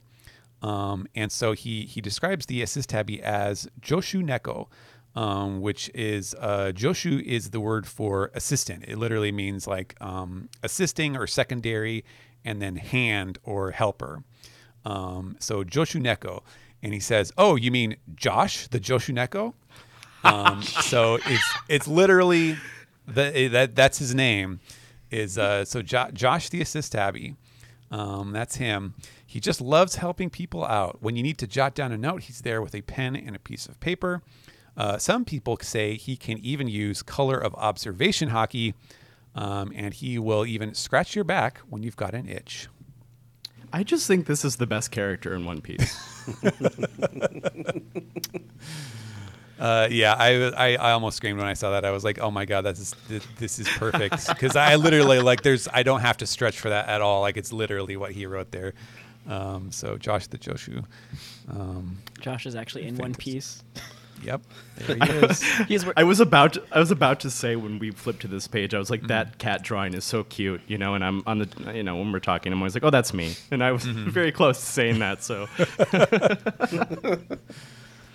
if only. Last one here, and this is actually very timely because I believe we pretty much saw this play out in the last chapter or two in the manga itself. But this is the SBS about Sentomaru and Vegapunk. So in chapter 1069, when Vegapunk and Sentomaru are talking, there's a little bit of dialogue where Vegapunk, when he's putting pressure on Sentomaru to help him, he describes himself as the man who took you in and saved your life. So what kind of background do they have together? And so Oda explains, the Navy received a message that wild bears were ransacking a settlement on a certain island. Vegapunk joined the dispatch force to help set up their bear repelling system. Of course, we saw this with Kizaru in the little flashback.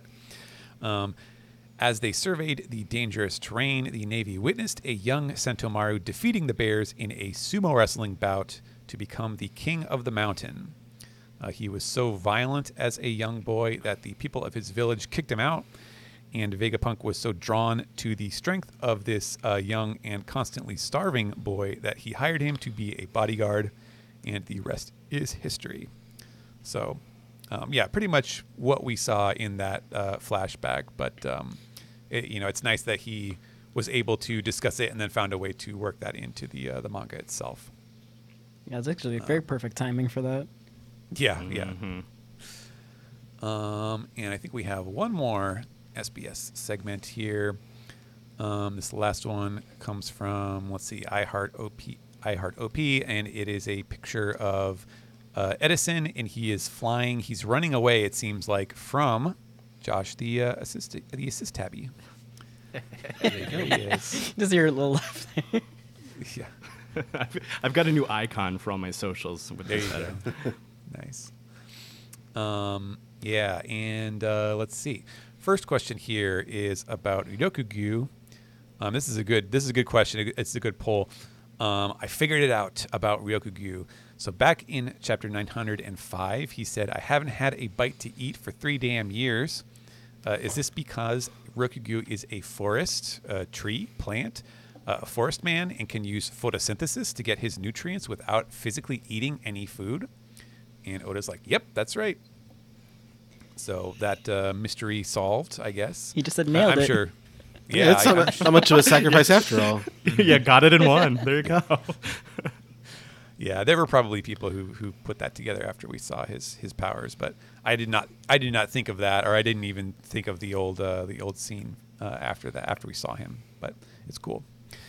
The next question, also about Ryokugyu, is about his chest tattoo, and he has the tattoo that says "Double Suicide at Death River," or Shikawa Shinju.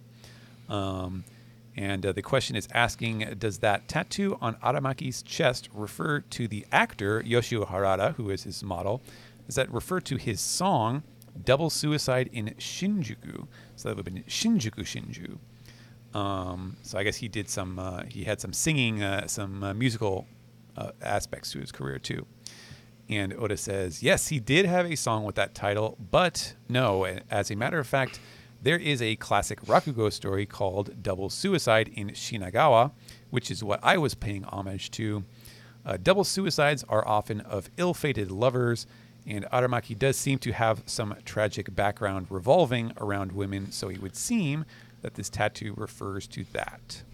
We had a full story time on the tattoo. I mean that's the hardest tattoo I ever heard of. It's pretty badass. I can't tell from Oda's answer if he's like, stay tuned, we'll find out, or if he's just like, yeah, some people have history, and whether he'll leave it at that or not. But I'm sure we'll see more of Ryokugyu. The next question is about the forms of justice of the admirals. So what is Ryokugyu's form of justice? What is his justice? He does seem to have some very intense ideals, so I'm very curious to know. And it explains that Ryokugyu observes justice if it kills me. And he says, I know that people were curious about Fujitora's form of justice too. Now, we thought it was going to be blind justice, right? I think we said that the whole time. Yeah. So Oda says, I will say that Fujitora follows virtuous justice, or in Japanese, jingi aruseigi, which is, kind of like the code of honor. So that would line up with his kind of general air of being sort of like the gambler tropes that he uses, which lines up with the sort of Yakuza style. And Jingi is very much like a Yakuza code of honor. So. Well, you remember the Jingi Night Time Omake special? Yes, yeah. Oda loves it, so I'm not surprised to see it come up here. And our last question for the SBS in this volume is in chapter 1074. There's a scene where in the background, when we see all of the Straw Hats and the CP0 members after Stussy kind of betrays them, we have a scene where we can see Nami is clearly yelling at or scolding Lucci while Robin tries to calm her down. What's the deal there? What sort of a conversation were they having? And Oda's like, wow, that's a very minor detail to spot. Lucci, of course, was the toughest antagonist in the Ennius Lobby arc, where he was tormenting Robin, and Nami is saying, "You won't mess with Robin again if I have anything to say about it." And Robin is saying like, "Easy, he's defenseless right now." So she's holding her back. No, let her cook. Hold me back, Robin. That is it for the SBS in this volume. There was some interesting stuff in this one. I meant when I was like flipping through and I saw Marco, I was like sitting here just like waiting. I'm like, what does it say? Yeah, great news for you on that front, Brodsky. Yeah, Marco and Josh. This is great. You two can be friends with Marco. Listen, the only have to have is like the next SBS has to have involve something with Hongo, and me and Josh just keep winning. Wow. Maybe we'll see it. I don't know. I mean, it ends with Shanks getting ready for battle, so maybe there will be a theme there. I should start submitting questions. Yeah, I mean, I feel like there's a lot of questions you could ask about him. I still, if I could submit one, I still have one question that's been on my mind since I started reading One Piece, and I'm always being like, I should just submit it. But it literally, like, if I had to say it, it'd be, I need to know how the sword ate the elephant fruit. I need to know. I can't sleep. My crops are dying. My children are starving. Please. I bet it's like Spandam was going to eat the fruit and he used the sword to like cut it. Like he's like, all right, I'm just gonna cut it in two and wasn't cut, there something cut with myself a slice Vegapunk here. though? I think it had something to do with Vegapunk. Vegapunk came up with the technique for having like guns eat things. Well, like inanimate it objects started back eat with things. lasso. Yeah, the Yeah, first yeah, one was lasso. Yeah. Yeah, I think it's like a merging technique of like the fruit But and we're the coming inanimate full object. circle now that we're back at Vegapunk. So I need to know how this man made inanimate objects eat fruit. Yeah, it's either that or like he did like the fly thing where he just puts them into two separate chambers and then they get fused or something. Yeah. Something like that. One day. Anyways. All right, shall we move on to the next segment? Oh yeah. Yeah, thanks guys. Thanks for Yes. hanging out with me. Thank you. Thanks, Steven. I always enjoy Steven's story time.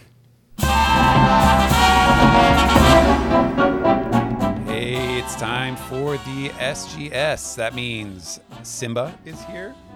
That means Greg is here. That's me. And that means... And Steven is here. Yay! Yeah. It's been a little while. I think we missed a couple opportunities to do our little 2-person segment here, talking about stuff. It's been a very busy summer. If people were not aware, I think we kind of paused for some of the Gear 5 anime celebrations. That was a big thing that happened. And then more recently, we've had another big thing that came up, which of course is what we're probably going to talk about more today. And that is the Netflix One Piece live action dropped just a week ago. And I think it would be an understatement to say it is setting everything on fire. The response has been tremendous, I think. I expected a big reaction, but I think it has wildly surpassed, I think, everybody's hopes for the viewership and fan excitement and all that stuff. Basically, sorry we couldn't talk about One Piece. We were too busy talking about One Piece. Yeah, pretty much. And I think for that reason, we're probably just gonna skip over, talking about the manga and whatever is newest in the story, because this is definitely a momentous occasion here. And not just because, hey, there's a new adaptation of One Piece, long awaited. It is finally out. Everyone has seen it. But in particular, here, you dropped the news on Twitter. In fact, you had quite a preamble to this. I think you wrote your entire life story in a series of tweets before my entire nerd life story. Yeah, your nerd life story. Yeah, that's true. Before dropping your news that you've been, I would not say that you have been particularly good at hiding this. You've definitely been leaving lots of hints for people who were paying attention. But you finally got to tell the world that you were what did you call it? Series advisor? Yes.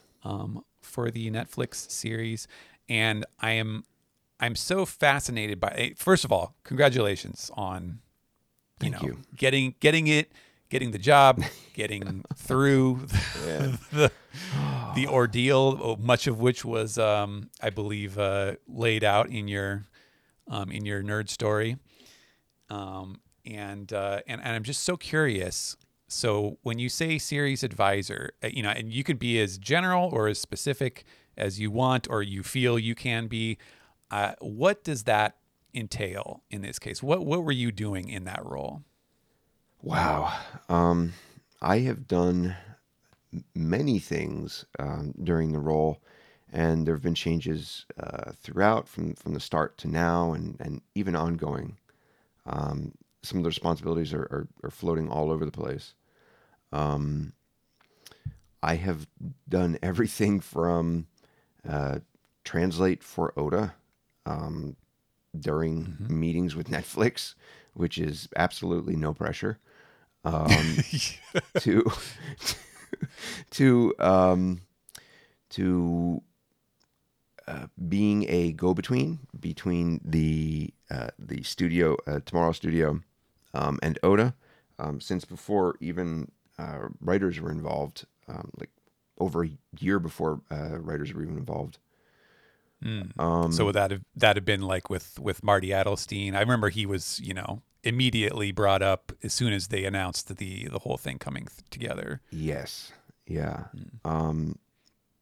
When they first, and also just to preface this in general is, there are things that I have to be non-specific about, which is frustrating. As a listener, I do apologize for that, but I'm sure you can understand that there is a level of professionalism that I need to keep to it, just due to contracts and whatnot. But yes, Marty Adelstein was one of the first, and there's another fellow.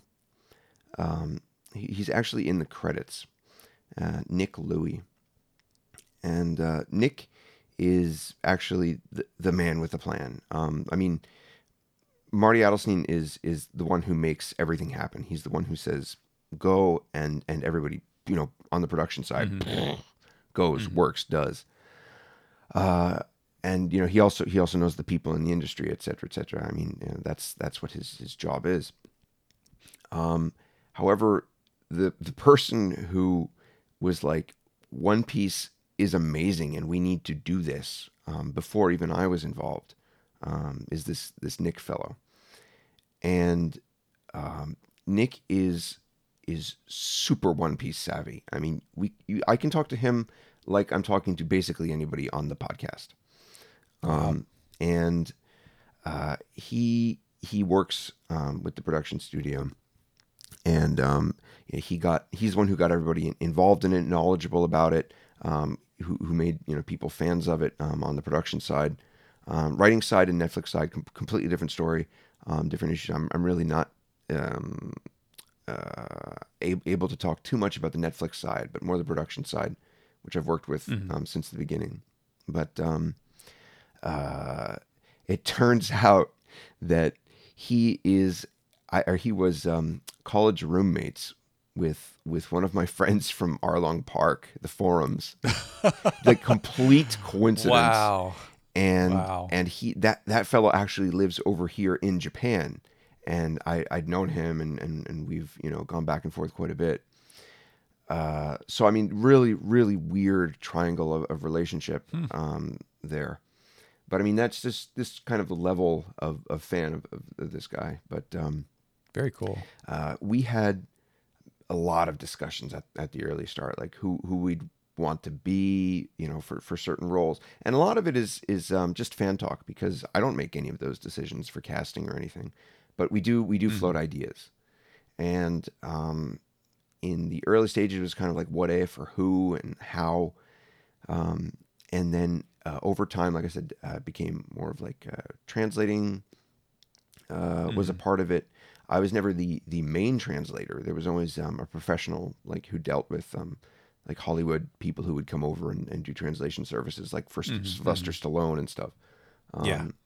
Amazing. And less translation, more interpretation. Interpreters, which is very, very different. I don't know if anybody listening realized, but translation and interpretation, totally different mindsets. Yes. Very different arts. But I have all the respect in the world for interpreters. It is not easy. And I think that's pretty much going through the early stages. The later stages responsibilities would have been just more. Just before you continue, I do want to go back and just for people that may not have realized, or just kind of like the Hollywood 101 or whatever, is when you say production or Tomorrow Studios, that's the company that actually did the work. That they were the ones who made the show. Netflix is like not the parent company, but they're the ones who air the show. But Netflix itself is not like involved in the day-to-day like decision making of how to make the show, right? Yes and no. It's true on both sides. They have a say. They have a word in how things should and could play out. Mm-hmm. The same as the production studio, and also same as the writers. They all have, and of course, Shueisha and Oda. All of these factors have a say in what happens and how things, quote unquote, should happen for the audience.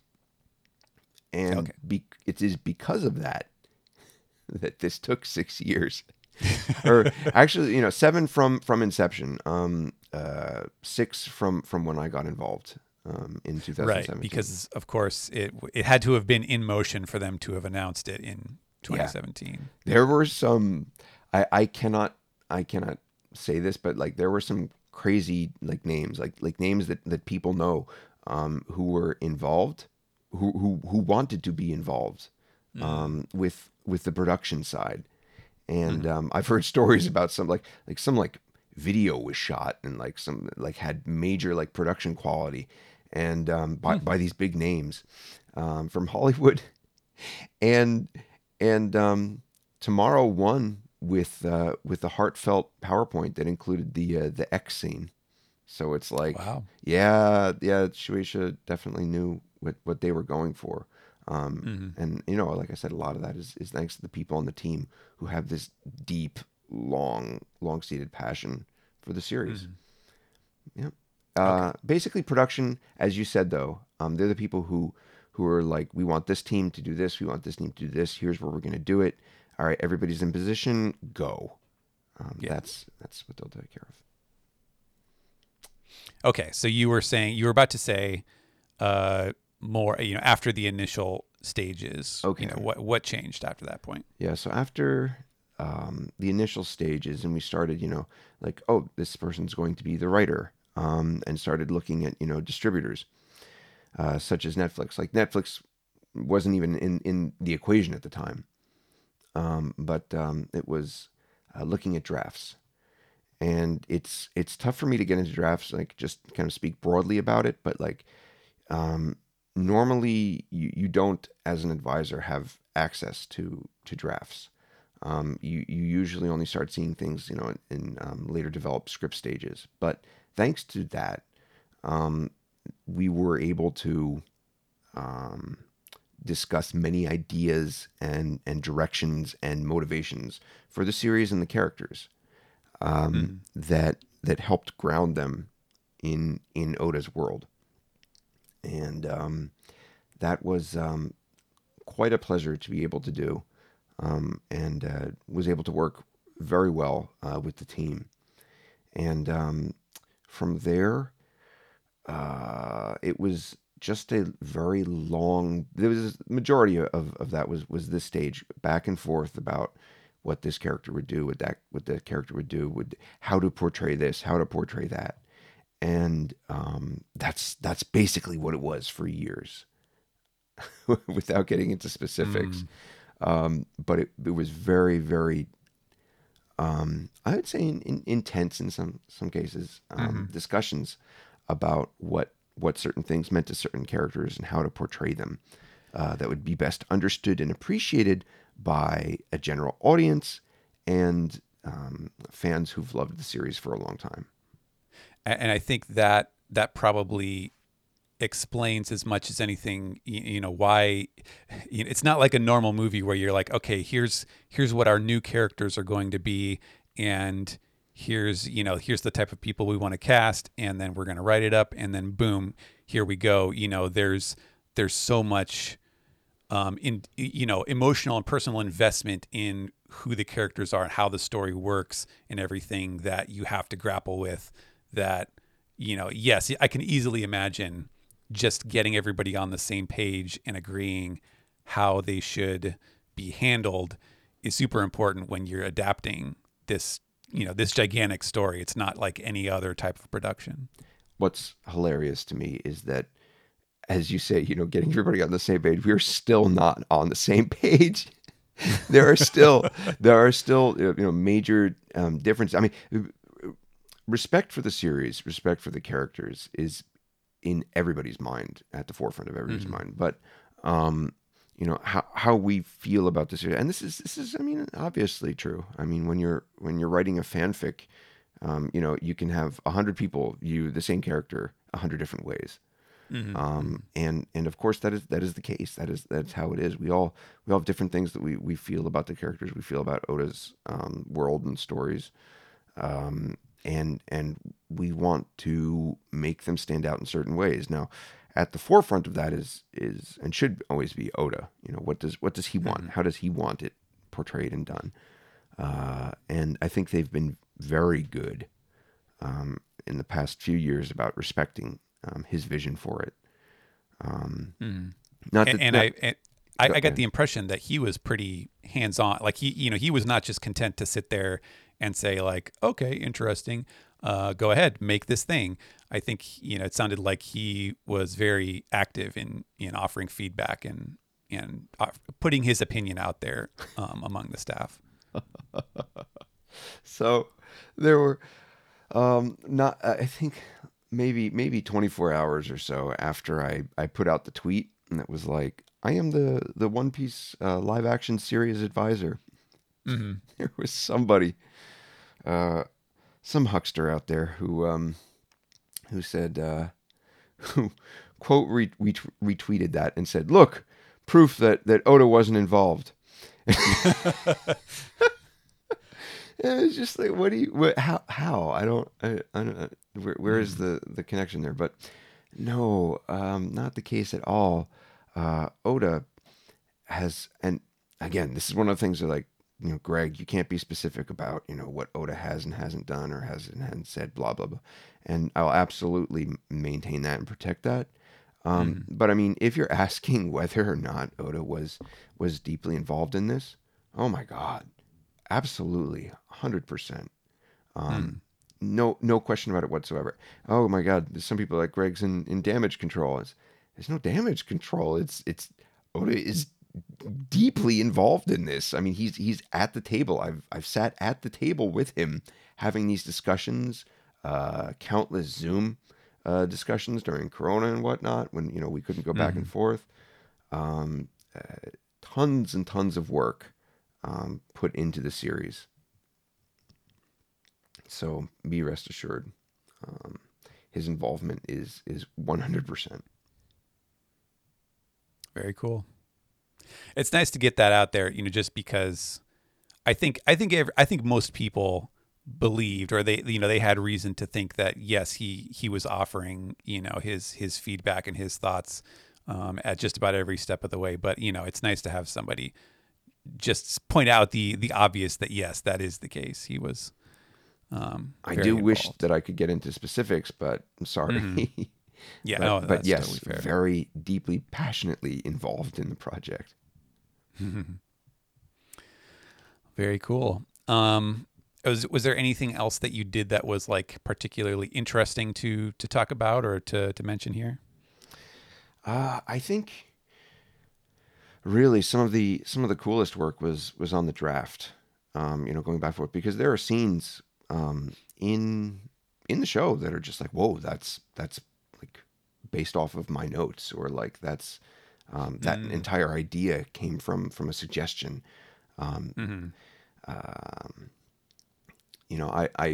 do feel comfortable saying that even I was able to consult Steven on certain lines in the show. Yes, and now that Greg has said it, I will admit, yes, he did ask me for my thoughts on one or two things. Yeah. And the show is better for it, and it's reflected in the final material, which is really important to me. That to have that kind of impact on the show, and that even though I can't get into specifics, that someone who, like Steven, who understands the characters far better than I do in what they say, and has a much better understanding of the nuance in what they say and how to portray it, because of his knowledge as a translator who's been working with these characters for over 2 decades. to be able, to work with him and, not that I was like, hey, let me divulge the secrets of the series, but like, hey, look at this line. Like, how do we do this line that makes this character in English? How do we do this in a way that makes sense and doesn't sound corny? And I think what you came up with and what I was able to submit, whew, I think it absolutely was the best possible iteration of what could have happened. And looking at fan responses to that part in particular, seems to have been the correct choice. So I'm really thank you for being there for me for that. It's yeah. I mean, it was kind of a rush. It was just like, quick, give me an idea. And I was just like, but it's it's good to know that it helped. That's the main thing.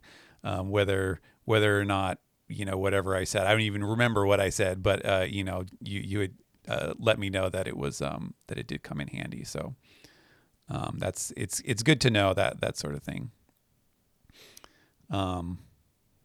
Yeah, I'm not sure if you have any last thoughts before we get into fan questions. You did, since you mentioned that publicly, we did get lots of good questions. We've had a stockpile, and so we were definitely intending to focus on the fan questions this time around, and so we will definitely get some more fan questions about working on the live action in general. So, any last general thoughts before we get into answering stuff? Yeah, let's just move along to the questions, because the more I talk, kind of free talk, the more I'm likely to get myself in trouble. So okay, all right, good thinking there. All right, so yeah, as we said, it has been a little while since we did the fan questions. It's been a little while since we just recorded in general. So I am going to start with the Patreon section on our Discord. For patrons. That's our little SGS channel. And so I am going to go back. We'll try to do these briefly, just because, I do think that, the timing being what it is, people are probably most interested in the live action questions, but I do want to not have these older questions be forgotten. So yeah. Let's see how quickly we can get through these.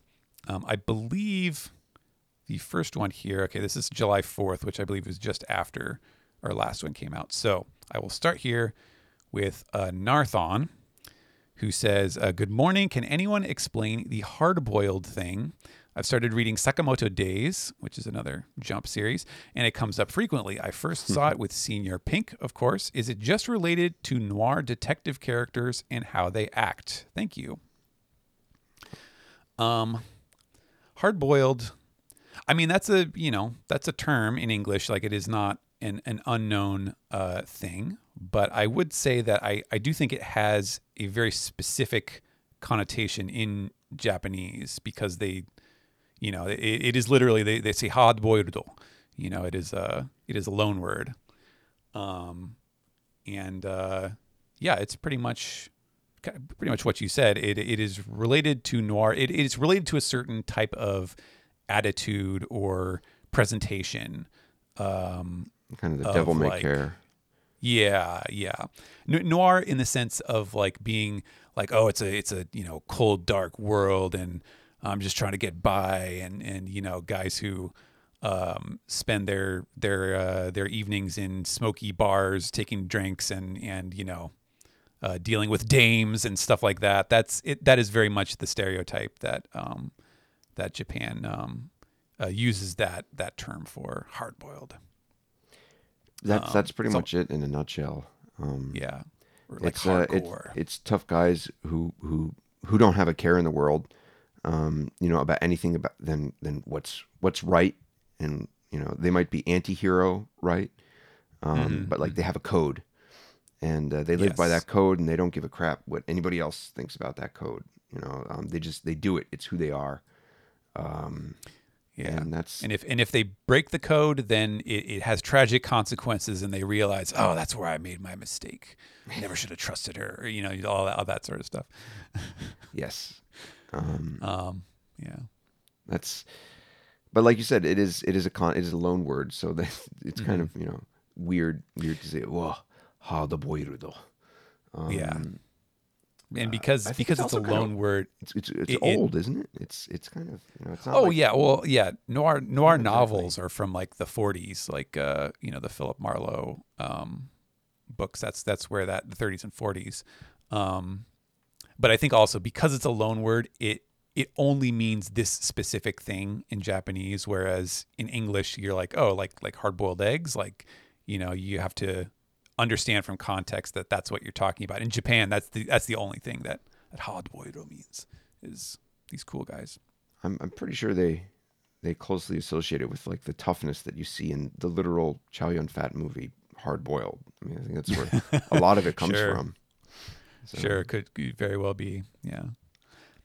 Our next comment. Okay, so I believe we were talking about we answered a question about Rakugo last time, because we were talking about Akane Banashi and Oda's interest in Rakugo and stuff. And you had said something. So here, Pongzilla attached a video here, which of course you can't see on this podcast, but it is of Diane Kichijitsu, who is the Rakugo performer Greg mentioned from the 5th grade textbook.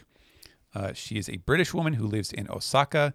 It's really impressive that as a foreigner and woman, she is so popular. I wanted to post a pic from the textbook, but I'm afraid of Japanese copyright laws. Well, you're safe here because we can't post it anyways. Audio format. So yes, Diane Kichijitsu. I believe that is the person you mentioned in your textbook. Yes, that is correct. Yes, that's right. I remember she has the first name, and she kept her first name and as her performing name, and took on a last. I don't know if it's her married name or a performing name. They often performers here take on names. That's right. But yes, that does sound familiar, and that's definitely her. Cool. Yeah. All right. There you go, Diane Kichijitsu. So check her out. I'm sure you can find her on YouTube. All right. Well, moving on. Next, King of the Kingdom of Denial says, ahoy, Stephen and Greg. Do you have any theories of your own about the origins of Zunisha, their connection to Joy Boy, and how they came to be bound to wandering the sea? Oh boy. This is something I discussed, I don't know, probably with the podcast. I think you did. In depth, like years ago. But basically my idea was that there was or is a herd of elephants like Zunisha. Sure. They wandered the world due to their legs being, rearing up or whatnot, or how, I'm not entirely sure how it could be done, but they do have legs that seem long enough to accomplish the task of possibly standing atop and then crossing red line, where they, if they were to rear up on their back legs, I am not entirely, certain if Oda wants to go that route or not, but like, if that's the case, then the shadow that we see in Thriller at the end of Thriller Bark actually lines up perfectly with the legs of Zunisha that when we first see Zoe. So either that, or you can look at it as separate shadows, as many people do, instead of a perspective. But that's right. That I remember you talking about that. That's been a pet theory of yours. Basically, I do believe that they were kind of, I don't know, maybe pets or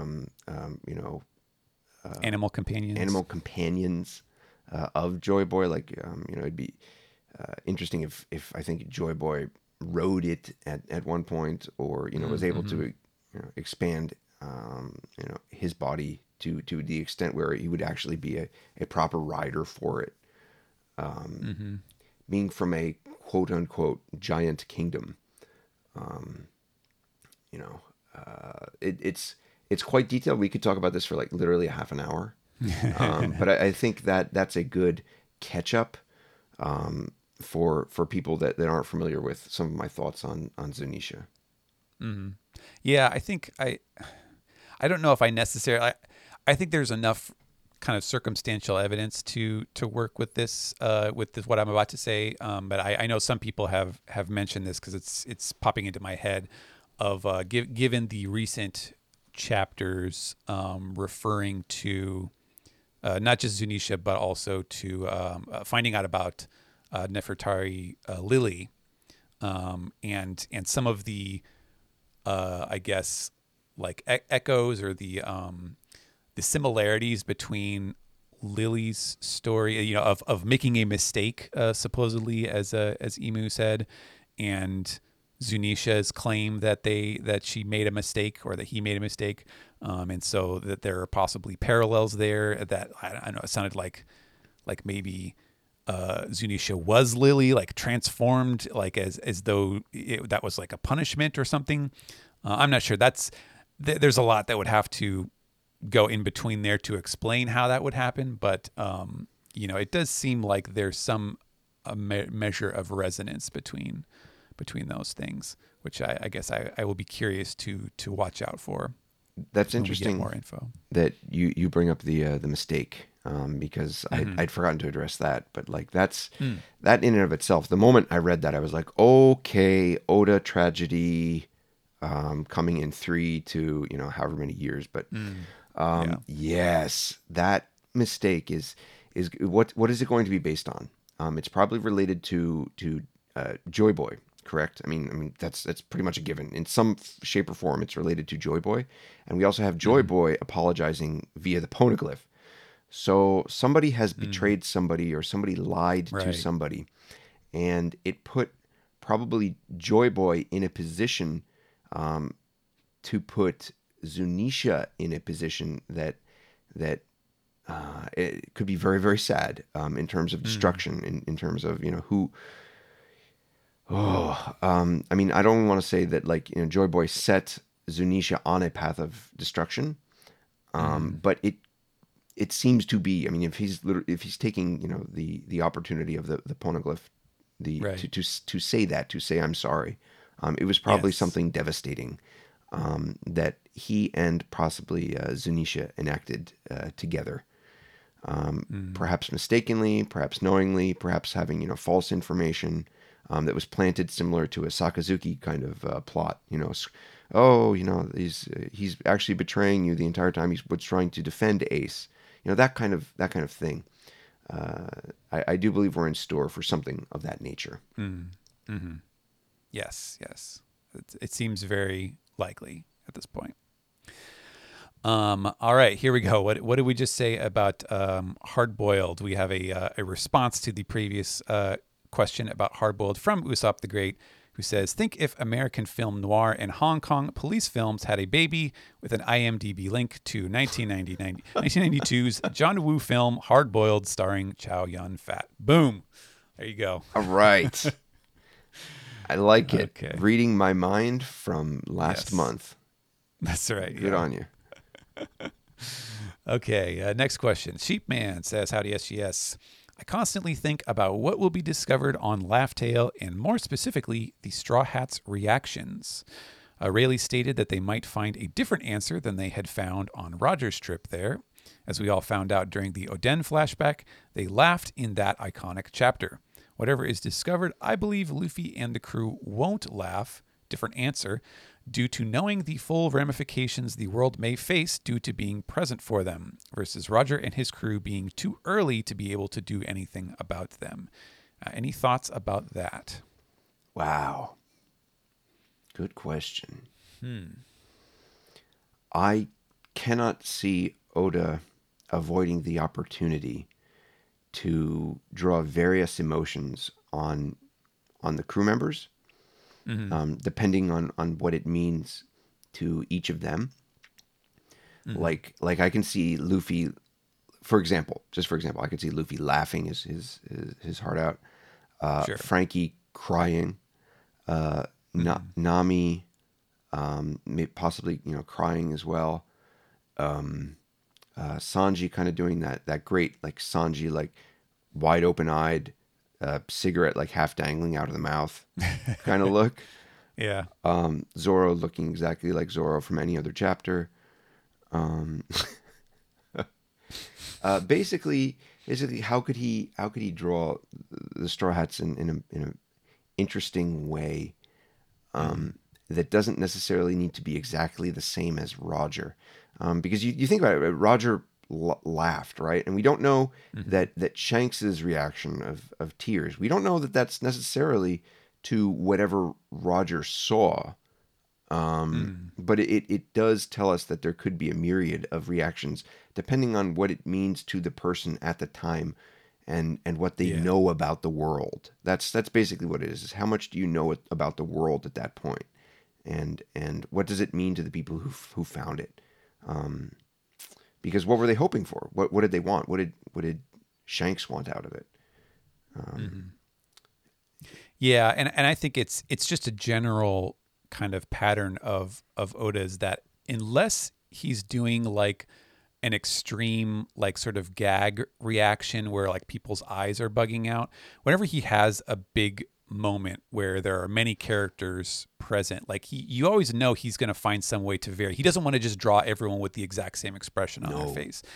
He's going to find some way to vary it up and to give you kind of multiple angles of how, how someone might feel about what they're seeing. So I definitely agree that's probably pretty likely that we'll see, different reactions from different Straw Hats. Interesting question. I like that one. Enzel says, hey, SGS, a big fan of all the insight this segment provides. I know you've both talked a lot about learning Japanese and the process for that, but I had a different question. How would you recommend someone who hopes to one day visit Japan prepare for the trip? Are there any resources, things with language barriers for an English speaker, places that you must go, especially as a big OP fan, etc., that you could comment on? Sorry, I know that's a broad question, but I thought this was a good place to start asking. Thanks again, and keep up the great work. Luckily, we can both field this one. I'm sure with very different perspectives, but probably. Since this is so broad, I will try just to give a concise, broad answer.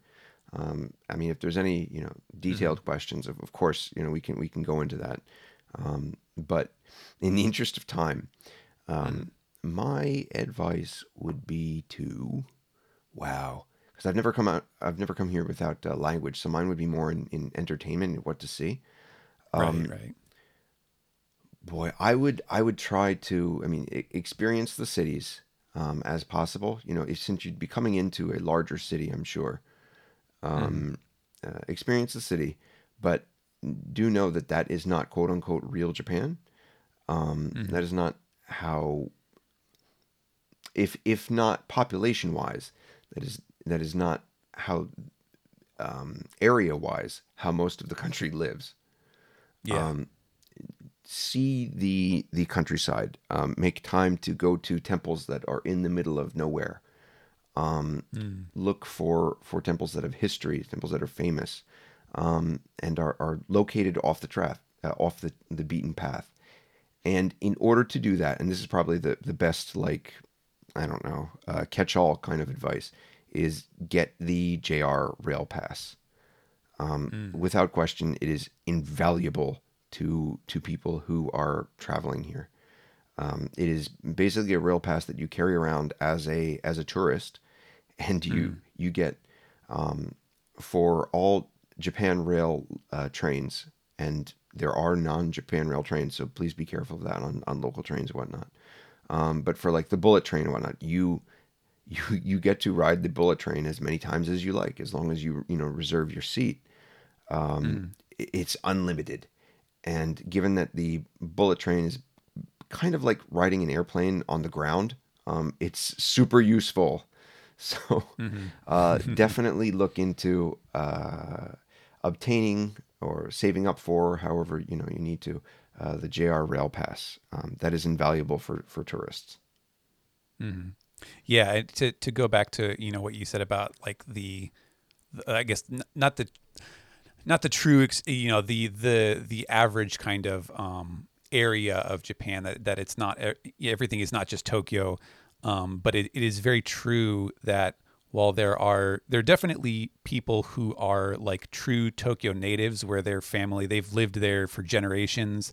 It's a very, very, very common experience in Japan that people's families, like they grew up in some rural area and then you move to Tokyo because that's where, all the jobs, that's where all the central, stuff is. And, you live in one of these big metropolis areas. But it is such a common thing that everybody has they have the folks back home. It's sort of like, if you live in LA or New York, but you're from the Midwest or you're from the South or something like that, and you fly back to your parents, that's a very, very common experience for Japanese people. And so I think, being able to see some rural areas would be a very, very different experience from just staying in Tokyo. Yeah. Just hanging around the busiest areas. And if, I guess, in the future, for the segment, if there are any specific questions, like, what about this place or this place, or that, if I want to see a castle, where should I go, blah, blah, blah. Please do feel free to add, because I could talk for hours about that stuff, but I mean. Yeah, Greg would know better than me, but I would assume, everybody who goes to the Mugiwara store loves, if you want to see One Piece stuff, I feel like that's kind of a no-brainer. Mugiwara store is definitely an easy one, because they're pretty much settled in where they are. Mm-hmm. So, yeah. I don't know. As far as like language resources, I really don't know. Unfortunately, there's probably people who do this sort of trip regularly who aren't fluent, and they probably have like specific resources. Like, I don't know if there are particular apps or like websites that focus on this stuff. Because I imagine, especially compared to when we were learning in the late 90s, early 2000s, that the internet resources specifically for people who want to visit Japan have to be so much richer than anything that we had back in the day, as far as like stuff that is very specific to the act of going over there as a tourist. Yeah, I agree. Yeah. And I don't know. I guess what did I see? A couple of years ago, somebody showed me a device that was just like they hovered their phone over a menu and it just changed everything to English. And I was just like, "Fuck you, technology." Yeah, that's in spirit, that's the same type of technology that creates all of those hilarious like English sort of like Chinese food menus that have bizarre translations. So you never quite know what you're going to get, but I would hope that at least some of them are better now than they used to be. Let's move on to King Doji, who says, hello, Stephen and Greg. What do you guys think of the Seraphim and the satellites? I should point out, this is from July 27th, so this is still several weeks ago. How independent / autonomous are they? How much of what we've seen of them is Vegapunk, and how much is their own personality that they've developed? What does destroying them mean as far as murder? Do you think Vegapunk stays in Punk Records because he too lives in fear of what he's created? And that is that Spy Kids? I think that is that's the Steve Buscemi line from Spy Kids about God living in fear of what he created. Oh. Anyways. Are these it's Seraphim or satellites? Because they're he's talking about both, but I think he maybe means Stella and the satellites. Oh, okay. Yeah. All right. In terms of murdering them, that's a really, really good question, because this was raised in high school, and I don't even know if you could talk about this in high school these days because it's so touchy a subject. But like our biology teacher at the time, raised the question is like, if you have a clone, can you harvest parts of that clone for yourself? Mm-hmm. And her argument for it was yes, because it's you, and it's over there, and you need part of you, so you have the right to say that you want this. Now, that is whether I agree with that or not. I'm not going to touch that with a 10-foot pole, because that is a loaded conversation. But it is an interesting and scary question. These are not exactly clones of Vegapunk, but they are aspects of him. So to murder one of them, we are led to believe at this point that York has murdered Shaka, I believe. So what does that say? Can you quell your emotions? Can you quell a part of who you are? And does that mean that the Stella is lacking that, or was it simply an extension of that? I don't think it means that he's lacking it. Honestly, I do believe that he extended aspects of his personality. Yes. And we didn't see like some sort of like magical whoop scene after Shaka died where it was like, oh, I'm now just again. Right. We didn't get any of that. I view them as like they are like supplemental extensions of those parts of his personality, but it doesn't seem like I don't think that they're like literally a part of him. In the sense of being like truly synchronized with his personality. They're like the whole premise of them was the neko no temo karitai is you want anyone you can help, every assistant he can possibly have who can do the same things he can. So he created these, and for whatever reason had each of them be an accentuated part, a facet of a different part of his personality. Yeah. So I think they're USB sticks basically. I think they're copy paste part of his personality into a capable body. Yeah, the more interesting question, or the nuanced question, I guess, would be like, do they develop other traits on their independently after having been, after having been offshot or being an offshoot of his mind? So like, did Shaka have certain experiences or like develop certain parts of an individual personality that made him or her, I think, or her. Yeah, I guess. Well, I thought I thought that they were clear about Shaka at least, but yeah, the different facets of his Vegapunk's personality. Do they exist as independent beings? That gets back to the clone question, I guess, of do they have true personhood or not? But it doesn't see, at least not yet. Oda has not really like delved too deep into that, and I honestly don't know if he will or not. I feel like this is more likely to end up as a storyline or a story element that he throws in because it's a fun like sort of sci-fi trope, and sort of a little bit of a cyberpunk sort of thing of brain clones and stuff like that, without necessarily digging 100% into all of the moral quandaries that surround it. I don't know if you have thoughts. I might have to disagree with that to a degree. While I certainly see the logic in that, and it's very clear in the series how we're progressing. But, oh man, with York wanting to be an actual celestial dragon, that to me suggests the development of an individual. Because you don't think that Vegapunk would have done that. I do not think that Vegapunk would have done it. And let me put it this way: do I want to be rich? Yes. Am I willing to rob a bank to be rich? No.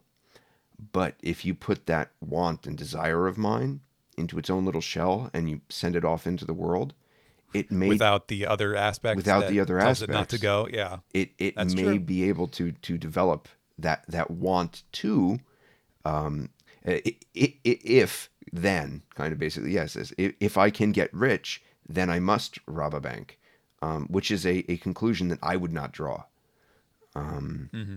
So yeah, I do think that he's demonstrating the moral hazard of Vegapunk's decision to do this, to use his incredible intellect to, for a utility, a utilitarian purpose, of having more people who can do his job to help him be more efficient at what he does. He is also kind of, he's unleashing certain forces into the world that he is perhaps not entirely capable of handling on his own.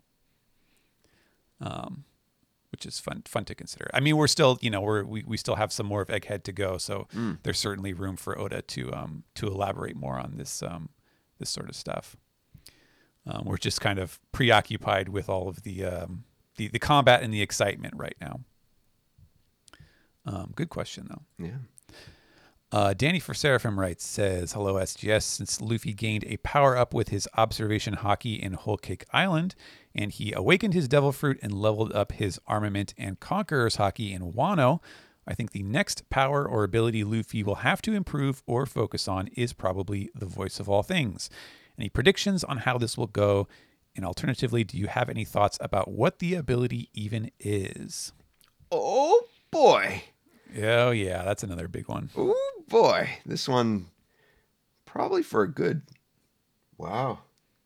seven or so years. I think since probably Zoe, I've been big on this one. But just again, I'll briefly summarize this for anyone who isn't familiar with my thoughts. I do believe that there is essentially a life stream in this world.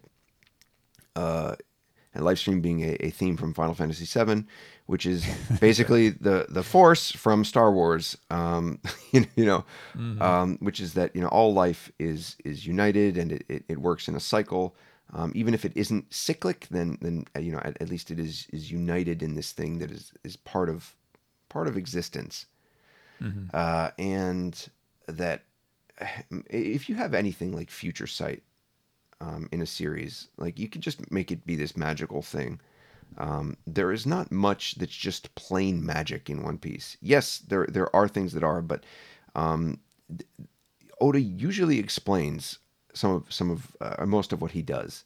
And this sounds absurd because you have all these comical things going on, and you have to say what is he doing to be funny in the moment, and what is actually like realistically part of this world. And people are going to quote me on this and say, "Oh, Greg thinks that everything has to be completely realistic in the world." Well, what about this? What about this specific example? We can talk about that all day. But at the end of the day, it's he likes to have explanations for many things, and to put observation hockey out there as just this kind of thing that poof he can do. It doesn't not sit well with me, but it gives me the idea that there's something more in this world, and for there to be a truly fulfilling end to this series, I do believe that a lot of the characters need to come to terms with the trauma that they've experienced as children. And really the only way to do that for many of them is to have some way of setting things either right or settling things with the people that they respected as children. Or even as young adults with Luffy and Ace. It's not 100% necessary. It's not required for the story. There are people who will argue that would cheapen this or that, and I don't necessarily disagree with that. But I also believe it would be cathartic if by the end of the story, whatever I believe to be this force is accessible by Luffy, and he could be possibly a conduit for it. Conduit, yeah. To reach people. I expected something like this to happen at the end of Wano. It very much did not. But how things were left at Wano, my God, it really primes you for it. Outside the Straw Hat crew, one last chance for Toko to, was it Toko? Yeah. No. Yeah. Toko to see your father? Toko to see your father. Yeah. I was like, wait a minute, is he your father? No, he's not. But Or, yes, yeah, he is your father. Father figure. Father figure. Kind of. Yeah. Yeah. It would be quite poignant if that's what it is, and I do agree. I do agree that the next thing for him to kind of strengthen would be that. But does he go the same route as Momonosuke or not? That I can't exactly say. I don't know. Momonosuke may always have to be Momonosuke at what he does. I don't think Luffy gaining that specific power would be, well, I can't say that. I can't say it wouldn't be interesting, but it would be a little bit perhaps OP for the character, but going a different route and linking all of this life back to everyone, I think to me would be interesting, which is the short version. Sorry. Yeah. Yeah. I mean, obviously this is kind of like very big picture and, end game, like emotional climax sort of stuff that we're hypothesizing here. But yes, I do believe we've discussed that sort of thing before. Vinny C. Duck Feelbad has this is a very interesting question. Sorry if you've gotten this before, but it's something I've been wondering for a while. Now that we know the name of the final island is Laugh-Tale and not Raftel, how would you approach this if you were to start translating the series from scratch? Personally, I'm a big fan of the ambiguity of the name Raftel, and finding out that it was Laugh-Tale was such a eureka moment, and that's something I fear would be lost if we were to get a sort of One Piece Kai or a retranslation of earlier material. Really interested to hear what you guys think. Yeah, this is something that it was brought up, when we first learned that as well, and it's definitely something that I've thought about. I've pondered before of like, what would you do if there was a retranslation, or if you had a chance to do it all over from the beginning. How would you would you recreate that effect of that kind of epiphany of like, oh, that's what it's supposed to be? Or, do you just start from Laugh-Tale at the beginning?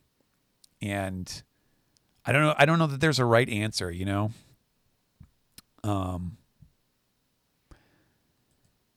boy. Jeez. Oh, cheese and crackers. This is hard because what Oda chose in the katakana for the name was not the equivalent of Laugh-Tale. Right. So I'm of the I would for me, what I would, in a perfect world, I would, and we've had the same thing with like Gold Roger and whatnot. It's I would write Raftel. If it was up to me, I would write Raftel. And then when Laugh-Tale is finally written out, above it, similar to how it's done in Japanese with, like actual pronunciation is this, I would write above the large font Laugh-Tale, Raftel, for that reveal. I think that's how I would handle it. But maybe it's lucky that I'm not in charge of anything like that. Yeah. Yeah, I mean, I guess my twist on that would be like, instead of Raftel specifically, I would make it phonetically identical. So, maybe like Lafteiel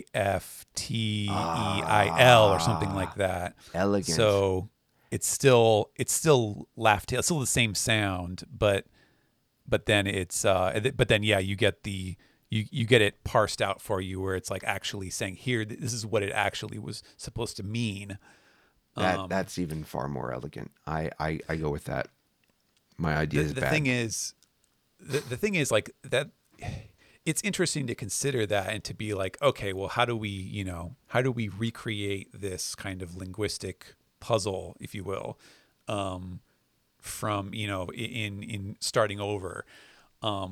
But of course, in like more practical terms, like that bell's been rung. The cat is out of the bag. It's not. You can never surprise. You might be able to like surprise individual readers if they are following along the series in a vacuum, and they're just picking it up. Like, okay, hey, I just finished the One Piece Netflix. Let me get my my Shonen Jump subscription, and I'm just gonna go through the vault and read all the chapters and then the Laugh-Tale reveal. Oh my God, it blew my mind. But anyone who it's like Ace's story. Anyone who for 5 seconds looks at the internet or looks it up is going to find out the truth or find out the answer.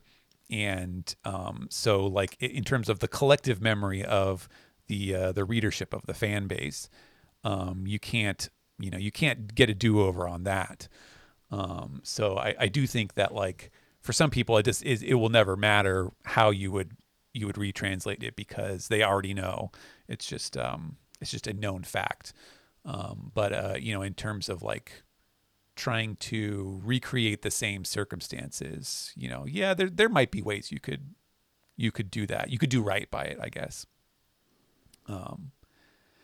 But it is always really hard. Like sometimes I wonder, when people ask hypothetical questions like that, like, well, what if they remade like the original Star Wars trilogy or something? Like, would you take out all the weird like inconsistencies between the movies? Would you remove Luke and Leia making out because it's actually really creepy in retrospect?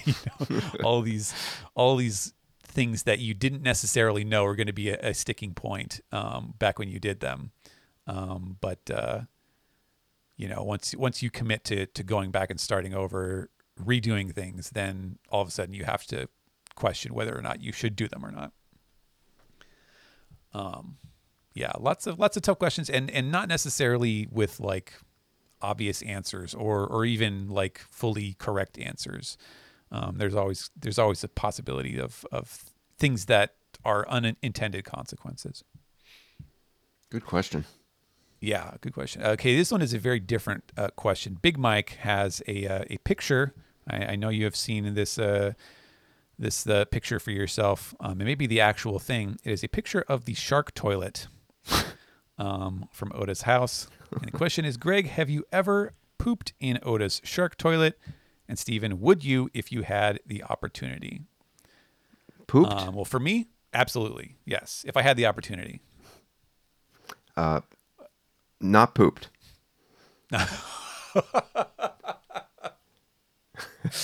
I'll leave it at that. Okay. Wow. This actually reminds me. This is a little sidebar.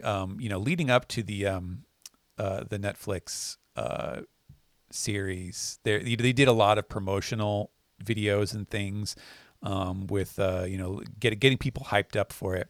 And one of the most notable ones, I think, was that little video that they had of Oda and Iñaki hanging out and having this very touching conversation in Oda's studio. What did you think of that? I mean, I don't know. Is that like old hat now of like, hey, we're gonna film Oda in his studio talking to people, or was that like, wow, I can't believe you did that? I mean, I was there, so. All right. So it hits a little bit all the different. Bombshells here. Yeah. But to be able to see that, experience that, see the honest wonder in his eyes was a great moment. I mean, just a great. It's a great moment. It's I believe it's what we call wholesome these days. It's a wholesome moment. To be able to see that just makes your heart happy. Yeah. All right. Professional Poyo. We're getting closer now here. This one is August 12th. Professional Poyo says, hey, SGS, I've been recently thinking about the story dynamic between Luffy and Akainu. Obviously, Luffy doesn't like him, but it doesn't seem like Luffy is seeking revenge for Ace's death like we would see in other shonen series. Even Luffy acting blindly vengeful seems like it would be out of character for him. It doesn't even seem like Oda has been building up Luffy and Akainu clashing very much, if at all. So do you think their battle is a necessity for the series, or is it just something fans have been hyping themselves up for years? Wow. What great questions. I tend to disagree. I think that the more Oda steers us away from something, the more he intends to perhaps deliver on it. Now, if this is going to be the Titanic end-all battle between Luffy and Sakazuki, no, I don't think that, but I do think that there has to be, for dramatic purposes, for storytelling purposes, there has to be a confrontation of some sort, and a reckoning of some sort. You are absolutely correct on the revenge thing. The only thing where I've seen Luffy possibly get a flare of vengeance in his eyes was when he met Blackbeard in Impel Down. That was a slightly different form of Luffy that we've seen. He was pissed at Blackbeard for something that had no relation to him directly, his body, his bodily harm, his bodily safety, etc. Luffy often gets angry on the behalf of others, but I mean, this is beyond townspeople. This is family to him. Yes. So it's basic. It's, if you can think of it this way, it's almost as God, is it worse or equivalent to somebody like doing this to one of the crew, not murdering, but like sending to jail as he did to Ace, like one of the crew. Right. So yeah, I do think that the story demands that there be a confrontation between the two, and because Luffy he doesn't talk about this stuff. He's not like, I gotta get revenge, but if he's ever confronted with him, I think that his eyes might light up. Mm-hmm. Yeah, I agree, and it's like what you said about his reaction to Blackbeard, where it was a very different Luffy, and that's a very different Luffy from who we see today. 2 years later, he's made peace with that in a certain sense. Like he's moved on from that moment, and I think he's grown after it. But yeah, like you said, I do think that in the moment of confrontation, I would expect to see some kind of particular reaction to Luffy in terms of remembering Ace and remembering what happened between them. I don't see rage so much as I do is at this point in his life is just we're here because of you, and I'm not going to let you get away with it again. Or yes, resolution. Yeah. Yeah, and it's kind of interesting too. They're not the same thing, and he certainly doesn't have the same relationship, but it is. It is interesting to see Luffy, at this moment, as we're recording this, facing off against Kizaru, and that being, it's not a grudge match, but it's, it is a rematch of sorts, where we're going to be sort of comparing how things went 2 years ago to how they go today. Oh my God. I mean, the framing, it just is yeah. It's not one for one, obviously. But it does call to mind the Rayleigh kick, and if you look at the sound effects, the Rayleigh kick was Don, and Luffy's kick here is Zedong. And he said it's not a coincidence that he says we're 100 times stronger, because back on Shabondi, Shaki was the one who was like, that guy's 100 times stronger than you, and talking about Rayleigh, and it's and my Rayleigh God, blocked Kizaru's kick. Yeah, yeah. It's very cool stuff, and obviously I think just in terms of general story presentation or framing, that if Luffy comes out of this looking pretty good against Kizaru, then the next question would be, and now Akainu, like he's ready, he's prepared for that moment. But it certainly plot wise, it doesn't seem like that's particularly close. Nope. Akainu's got to have an excuse to go out into the field again, because he's been stuck behind the desk. It needs to be another Marineford level at least, because that was the first time we saw Sengoku actually get out and get his feet dirty, his hands dirty. Yes, and so maybe we'll get that after whatever the Egghead incident turns out to be. September 2nd. So here we go. Now we have our first question about the live action. This comes from Slayer King, who says, this question is a spoiler for the live action of One Piece from episode 4. Greg, how are you feeling now that they killed your character Mary off, unlike in the manga and the anime? Do you think if the series does well, they may bring you back in season 2? Maybe as Hero Look or someone from the Kicking Claw Force. Thanks. Oh my God. You know what? This became a thing at the office in work. Oh, no. It was just everybody. I get like memes, and they're Let's like, tease Greg. yeah, and oh my god, I wish I could repost it. It's a Facebook video, so I can't like save it or anything. But one of my coworkers just like filmed himself, just like with the screen, obviously not well filmed at all, like poorly filmed. The screen's moving all around, and it's just looking at the screen, and it's Mary, and he's like, "Oh no, Greg, get out of there! Greg, get out of there! No, no, Greg!" You guys, the worst. Yes. If you We've don't all know had what our we're talking fun. about, there's this big Yeah. thing. I don't know if it was big, but there was a thing where people thought that I was Mary.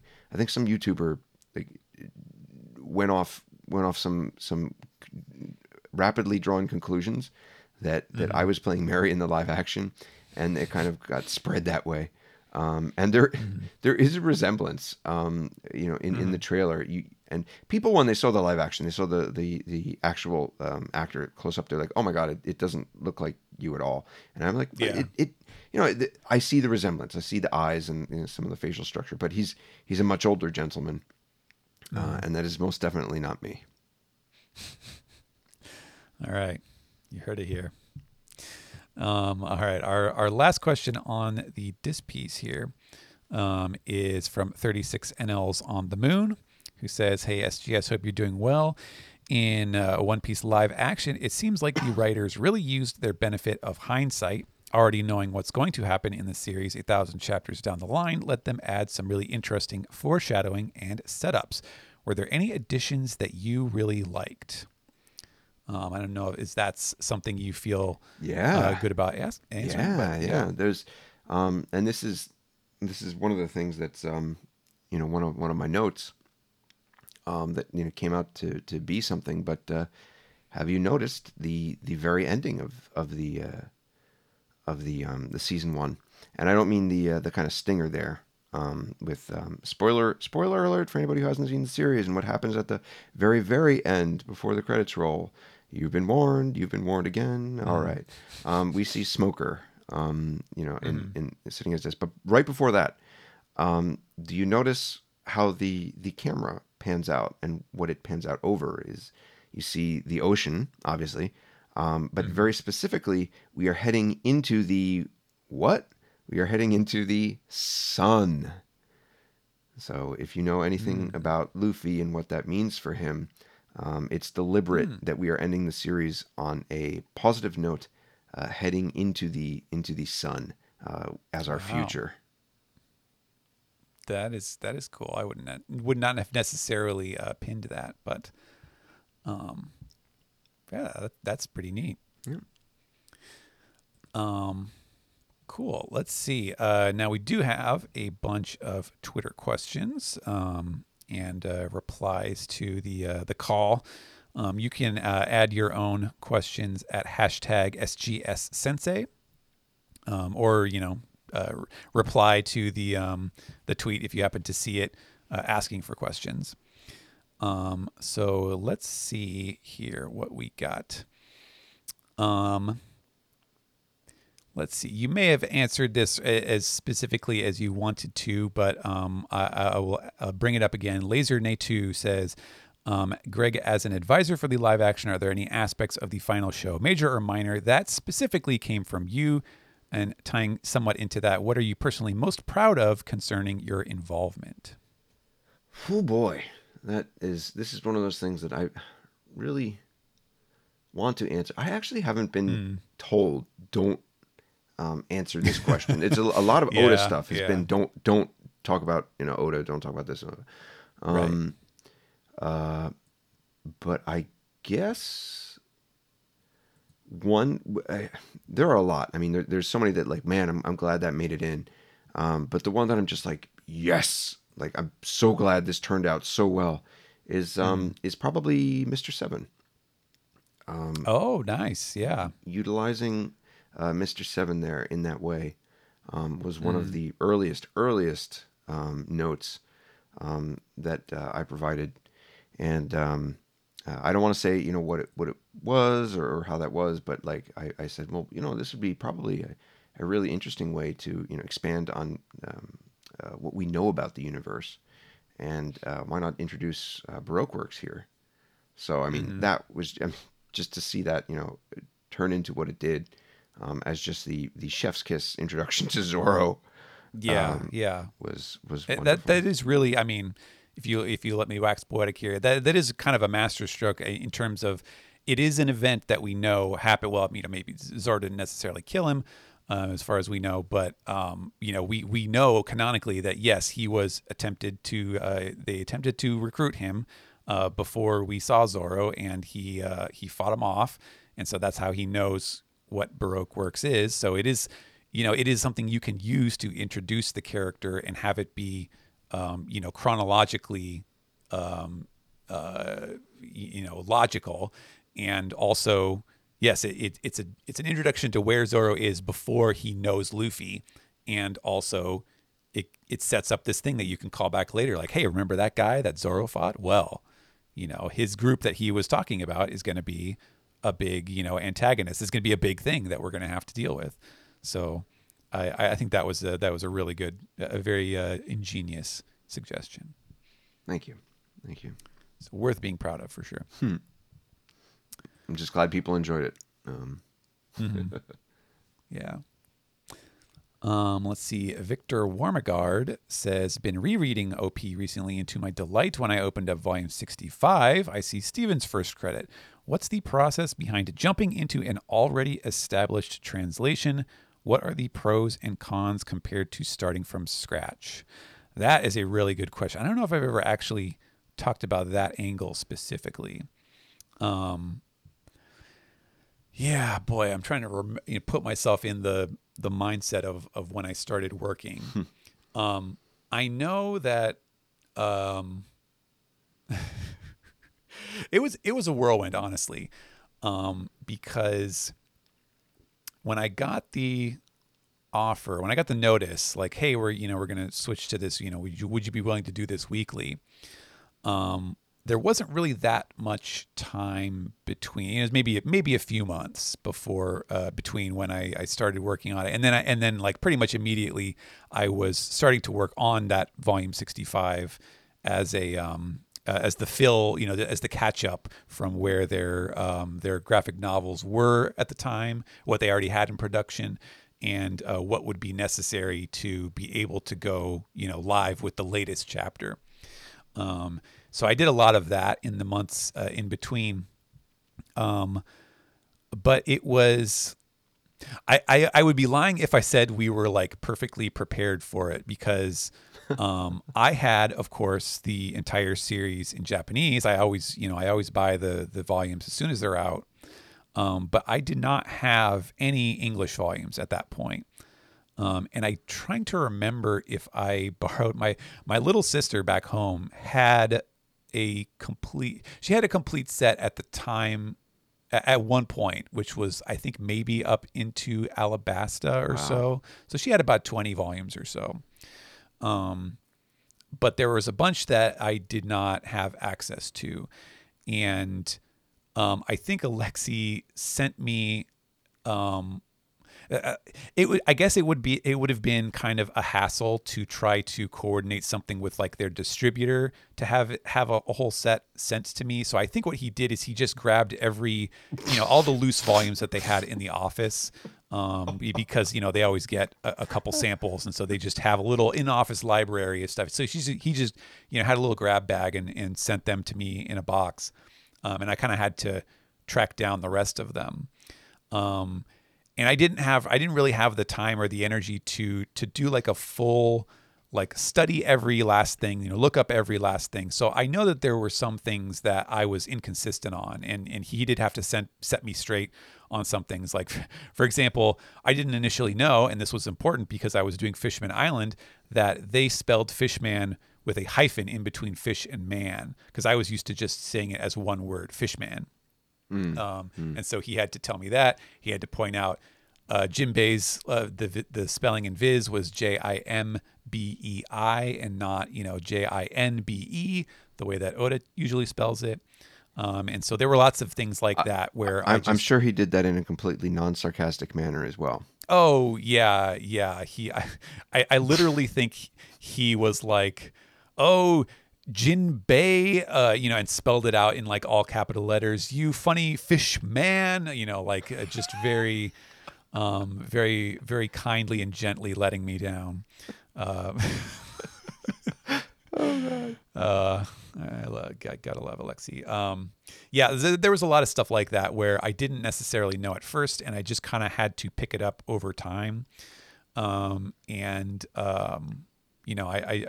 picked things up through, and there are still things that are probably inconsistent, or at some point it was just like, okay, well, I started doing something different, and that's just the way that we do it now.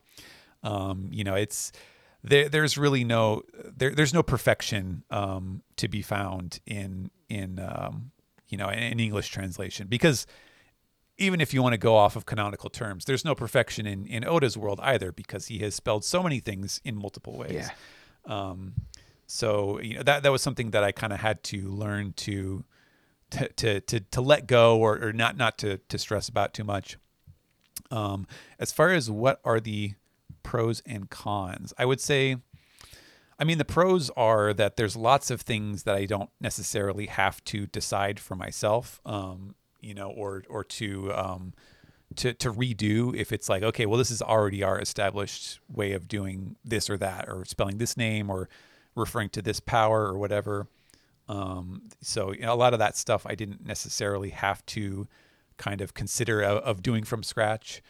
And of course the cons are, well, if it happens to be something that I don't like or don't agree with, then I have a quandary of either I have to put up with it and just kind of grit my teeth and grumble under my breath, or I have to I have to come out and say like, okay, I want to change this. Like, can we do that? Can we do this? And is this feasible? And maybe I'll get shot down, or maybe they'll be okay with it, but I have to find all the time, they need to submit corrections on all these old volumes. So I need to go find all the, stuff like that. So sometimes that can be a bit of a fight.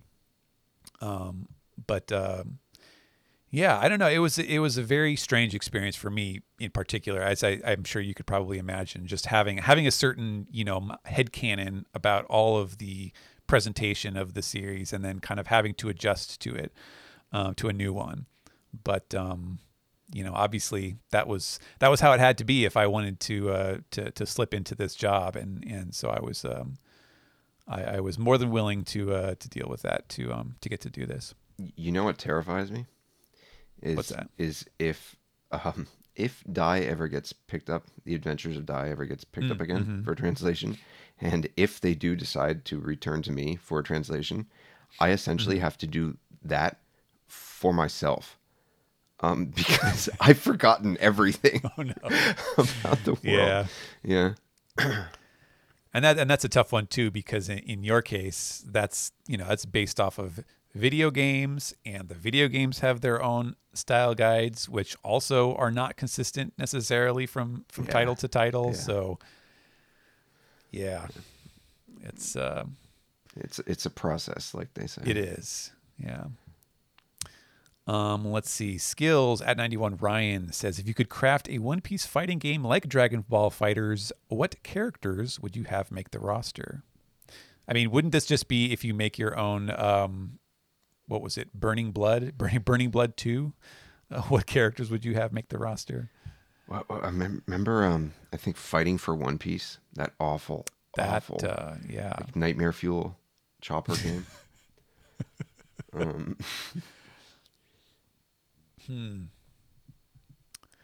It's probably easier everybody. To say why not? Yeah, everybody. Hey, it's easier to probably maybe say who I wouldn't want. All I know is that Gaimon would have to make the cut. Gaimon would have to be like. Yeah. Okay. If my real answer is, if I was going to craft a One Piece fighting game, I would just pick all the reject characters. Like, we're putting Hamlet in there, Gaimon, Jacket, Fruit, just all the weirdos. None of the cool characters. That would be my version of a One Piece fighting game. Oh man, Jigoro. You were zombie. Yeah, the zombie. the two zombie or whatever, Fundoshi or something. Yeah. Great. Inupe.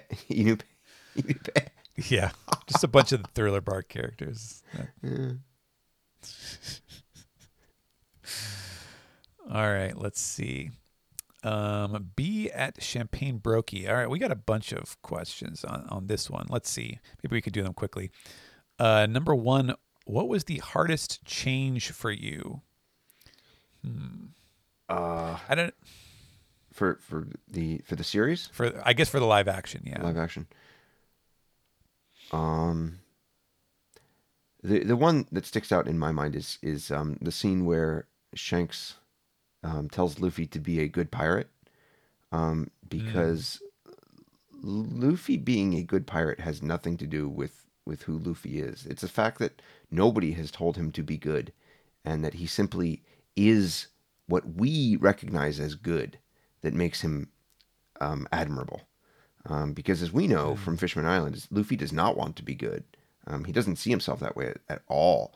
And he, in fact, wants to steal and wants to do quote-unquote piratey things that he thinks are piratey. But there's no factor about being good in there. So that was a tough change. In the original scene, I guess you're referring to, like, he tells Luffy, okay, bring the hat back once you're a great pirate. Yes. Right. Like, it's about greatness or just, growing up and being a bigger figure than he is as a kid. But yeah, that's a very different implication. In fact, I noticed that the Japanese version of the Netflix show kind of glosses over that as well. They're like pretty much quote the original. Iko ni shitene. They're just like, be a good kid, not be a good pirate. Yeah. So yeah. Okay. They make it a little bit more digestible. Otherwise, fans might riot. That's an interesting way to look at it.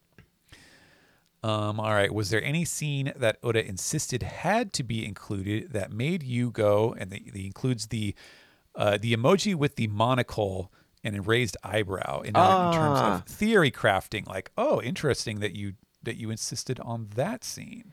Anything like that? Yes. No further comment. No further comment. Okay. Yes. All right. That's fair enough. Fair enough. Cool. Maybe one day we'll maybe one day. Yeah. All right. This maybe, let me know if this is if this is getting a little too close to the sun too here. With Dragon far away, how do you think he appears in the story? Is that a type of speculation about future material that you feel comfortable making? I do know a little bit about dragon stuff, and it's actually a mite bit more complicated than everybody thinks. And it's related to something that I've specifically been asked not to talk about. Don't talk about dragon, but just like one of the aspects of production I've been asked not to talk about. So I really cannot comment on that. I apologize. Okay. All right, and then we will, let's see, skip that. He had an offshoot of that. Let's see. I'll throw in one more. How would you structure Elbaf, unless you think we'll go elsewhere, and how do you think Oda will? I'm not sure. This is from the same person, so I'm not sure if he's still talking about the live action or if he's just talking about in the manga. Maybe let's just assume manga. It's the manga. Yeah. I see. I used to see Elbaf at, well, you know what? It still might be as an intended kind of cooldown arc. But I basically think it's the moon in Apollo 13. I think that it's going to slingshot us into the final arc. It is a great opportunity to see the powers of Blackbeard at work with those giant trees. That would be excellent fodder for his pirates to be able to see what they're capable of. Although we have gotten a great taste of it in Hachino, Full of Lead. I think that's a good spot for us to get slingshot into the final events. Far more than Wano or Egghead at this point. I am still kind of torn on how Oda might handle Elbaf. Like, I mean, I'd love to have like a full-sized arc there. But it doesn't seem, I mean, especially if Oda is, if he is really set on this is the final arc, he's got to get everything set up for the big confrontation, the set up all the dominoes and knock them all down. It does seem like that should be Laugh Tale, and not, on Elbaf itself. But I do think that there's a lot we can learn there.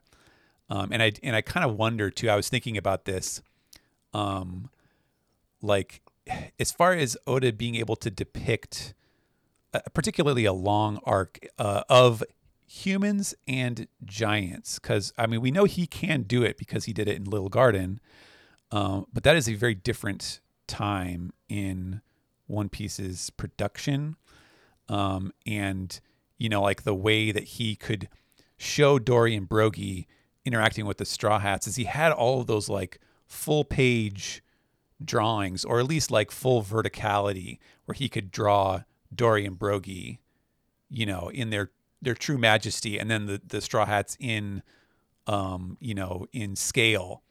And I don't know if he can do that same thing anymore with the way that he panels the series now. Yeah.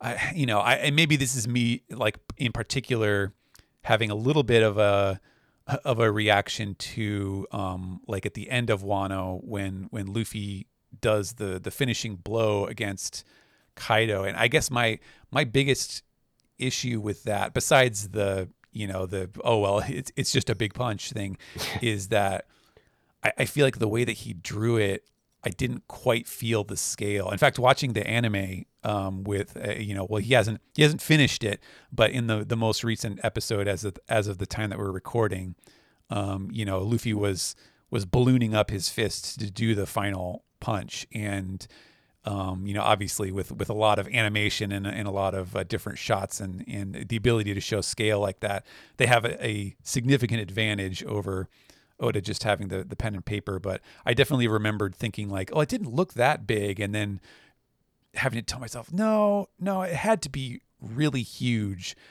It's just the way that he paneled it out. I didn't quite see it in the moment. So I am a little worried about like, okay, well, can he really show us human-sized characters interacting with a lot of giants and having that be an ongoing thing, being a little difficult. So it seems like he used to do a lot of fancy things with perspective, and now it's almost just like he draws a person in the foreground and a giant in the background and like a part of their body. Right. And I do miss that. Yeah. I'm pretty sure that's probably just a timing thing, but yeah, it's a casualty of the fact that he's trying, he's working with fewer pages and he's taking these breaks, so he wants to get through stuff at the same kind of pace of time, of real world time, and so there's lots of concessions that he has to make to have that work, and unfortunately some of those things are getting to do cool experiments like that. Yeah. So I don't know. I really don't know what to think about Elbaf yet. Let's see here. Continuing our questions, David William Wodek says, I hope everything is going well with One Piece. Hopefully its second week numbers are looking good. Would you know? Well, I think if Greg were to reveal exclusive Netflix statistics on our podcast, it would probably get us in trouble. So I don't know. Luckily, I am 100% ignorant to that world. So yeah. I don't know. I mean, I don't know about the second week stuff. Obviously, I think the news on the first week numbers is very good. Unqualified success. Yes. Across the board. Everybody. And all that matters is Rotten Tomatoes, right? Our Lord and Savior. So yeah. Yeah. And I'd say that like I'm deriding, but I mean I do think we depend too much on it as a medium, but it is what it is, and it is it looks to source now. So for what it is, I am extremely happy that we have the results there. So yeah, and I mean they have obviously they must make different differentiations between the cumulative time that is watched and also the feedback of like, did people enjoy it? Did they like it? Because I feel like the obvious point of comparison is Cowboy Bebop, and I think that had a splash. Like I feel like its first week, obviously nowhere near One Piece is, but it was not promoted anywhere near as heavily. No. And I feel like their initial numbers were not that bad. But the problem is, if every other person is saying this sucks, this is like I don't even want to watch this, I think that tells them a lot about the reception to it. And I think they're too savvy to just look at a number alone. They want to also look at, okay, is this something that people are going to come back to and watch? Are they going to be looking forward to a second season? And stuff like that is definitely, in the positive for One Piece's case. Yeah. Let's see. Sunny at 25th Cloud says, and maybe you can confirm this for us, was there a nod to the Croco Mom joke in episode 1? I don't know if joke is the right word, or meme, or theory. Yeah. Some people have been asking me this. Now,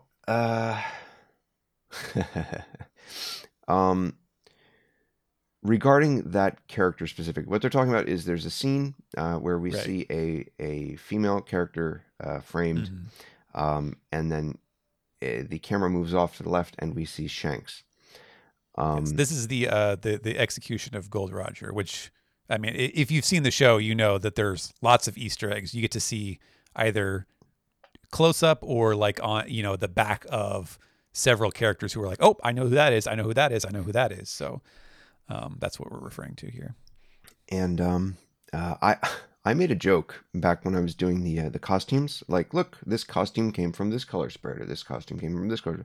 I did a a cheeky joke where there was a woman running away from the execution platform, and I just posted a picture of Crocodile with a question mark or something next to her. I don't know. I was being memey. But that people really seemed to react to that, so I guess that got them primed for looking at this particular character. Now, whether they intend that to be Crocodile or not is completely up to the writers and the production team. I do not know about that. Actually, there are a lot of Easter eggs I don't know about. There are some Easter eggs that are straight out incorrect. Unfortunately, there's like a broccoli island or something, and they freaking called it regular broccoli island, but it's not. It's actually broccoli island because it's a joke in Japanese and blah. Right. I don't know. That was a huge mess, but a lot of that stuff in terms of that stuff being Easter eggs is not included in the scripts.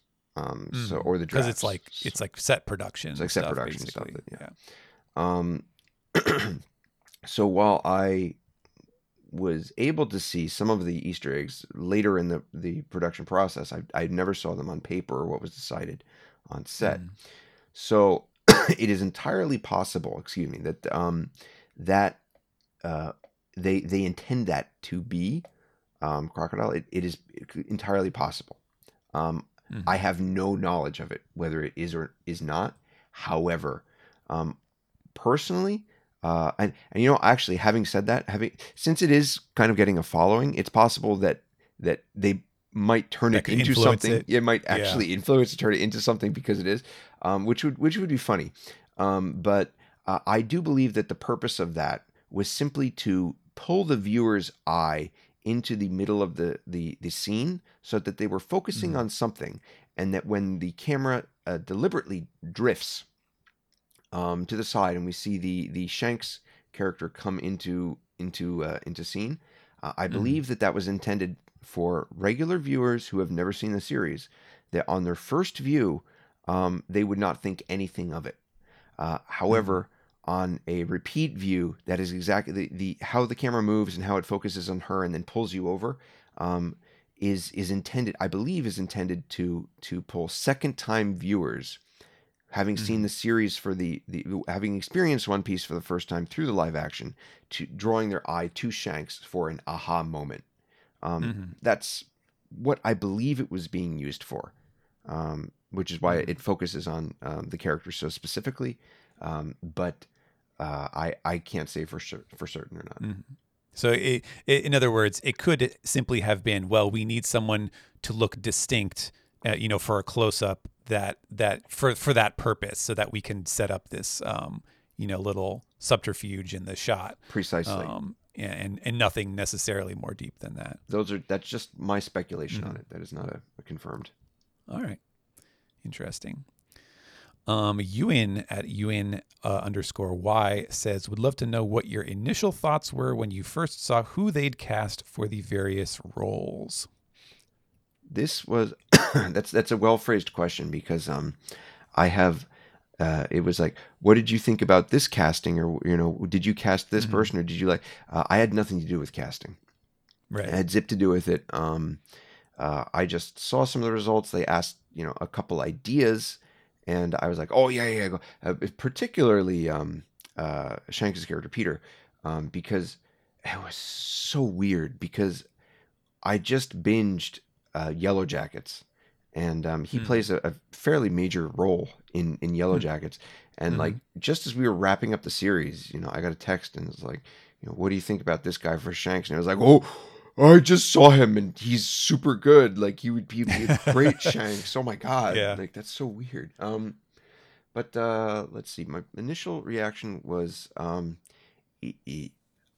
won't go into specifics for this, just because confidentiality and whatnot. But like, specifically for Iñaki, it was just like this. This was even just looking at his previous works, and kind of looking through his work with Netflix from the past.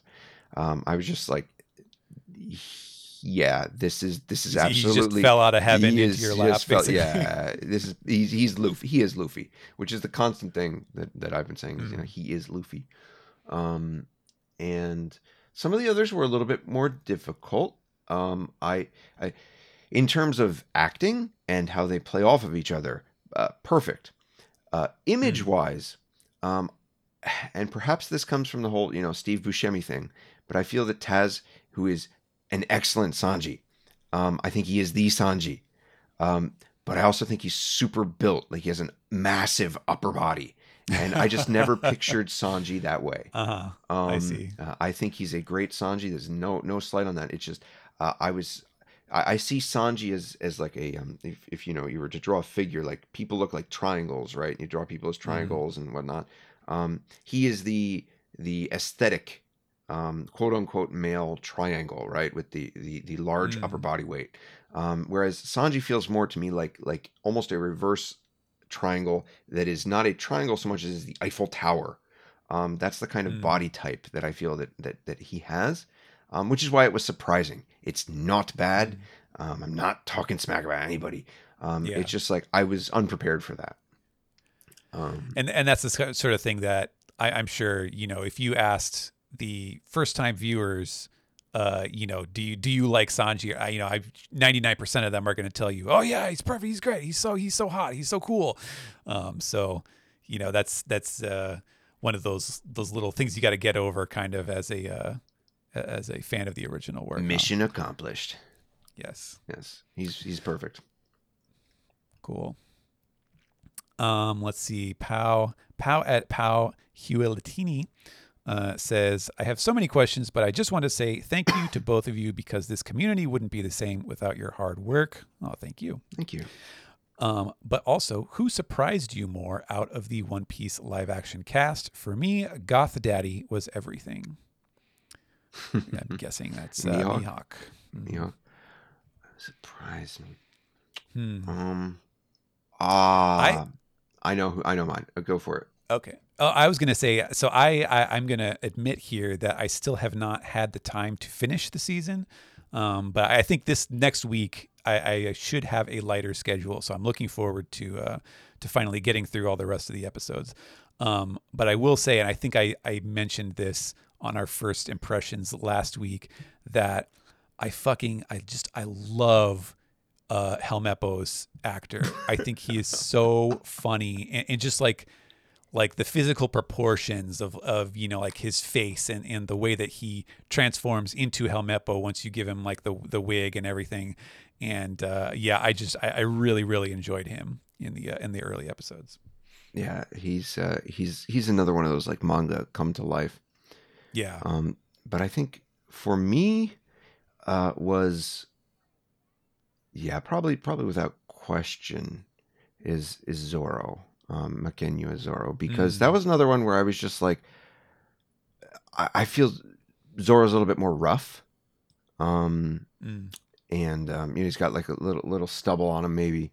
He's like a little bit more of a tough looking guy. Not, and people are going to misquote me on this. Greg says Makenyu looks weak. No, I'm not saying that. I'm saying Makenyu, he is built. He has a strong upper body. He's not quote unquote chiseled. Like you'd see like a Brad Pitt from Fight Club era, or even better actually, Ed Norton from Fight Club era. And not that he's that slim, but just I that's the image I had of 110% just pure muscle. I wasn't sure of what I was going to experience when I first saw him. And when he first stands up in profile to talk to Mr. Seven, like you see him in close-ups up to that point. And when he first stands up and you see him almost full body, I don't think his feet are in the shot. But you see him in profile for the first time with the three swords, and my jaw hit the floor. I was just, it's Zoro. Like the profile was, it was manga that was moving. It was incredible, and that just won me over completely, entirely in that moment. So he was probably the biggest, maybe, surprise for me. In terms of just like I wasn't sure what to expect, and again just delivered above and beyond any expectations. So I think his maybe it's in concert with the wardrobe and like the way that he's dressed. I feel like that sort of silhouette of like sort of broad shoulders and pecs, and then like kind of a thinner waist. It does fit very neatly into Oda's, the way that he draws his more human characters. And that definitely struck me as well. A couple more here. Michael Cunningham at Michael X Edge has a question in regards to future One Piece live action. What arc would you be most excited to see created for live action? What arc do you need to see put in live action? So let's skip beyond a hypothetical second or third season or so. Like, let's talk, far in the future. Now that we've seen, one season of this and what this group of folks can do, what would you be really excited to see in future One Piece material? For me, and even though Stephen prefaced that really well, just to put this under the cloak of speculation, entirely speculation, I strongly believe that if we are able to work our way through, say, Drum and Alabasta, however those get divvied up, I think that if you work your way through Drum, there is no way that you can't do Alabasta by that point to completion. So I think that all of those, if things work out, then those would be set and established.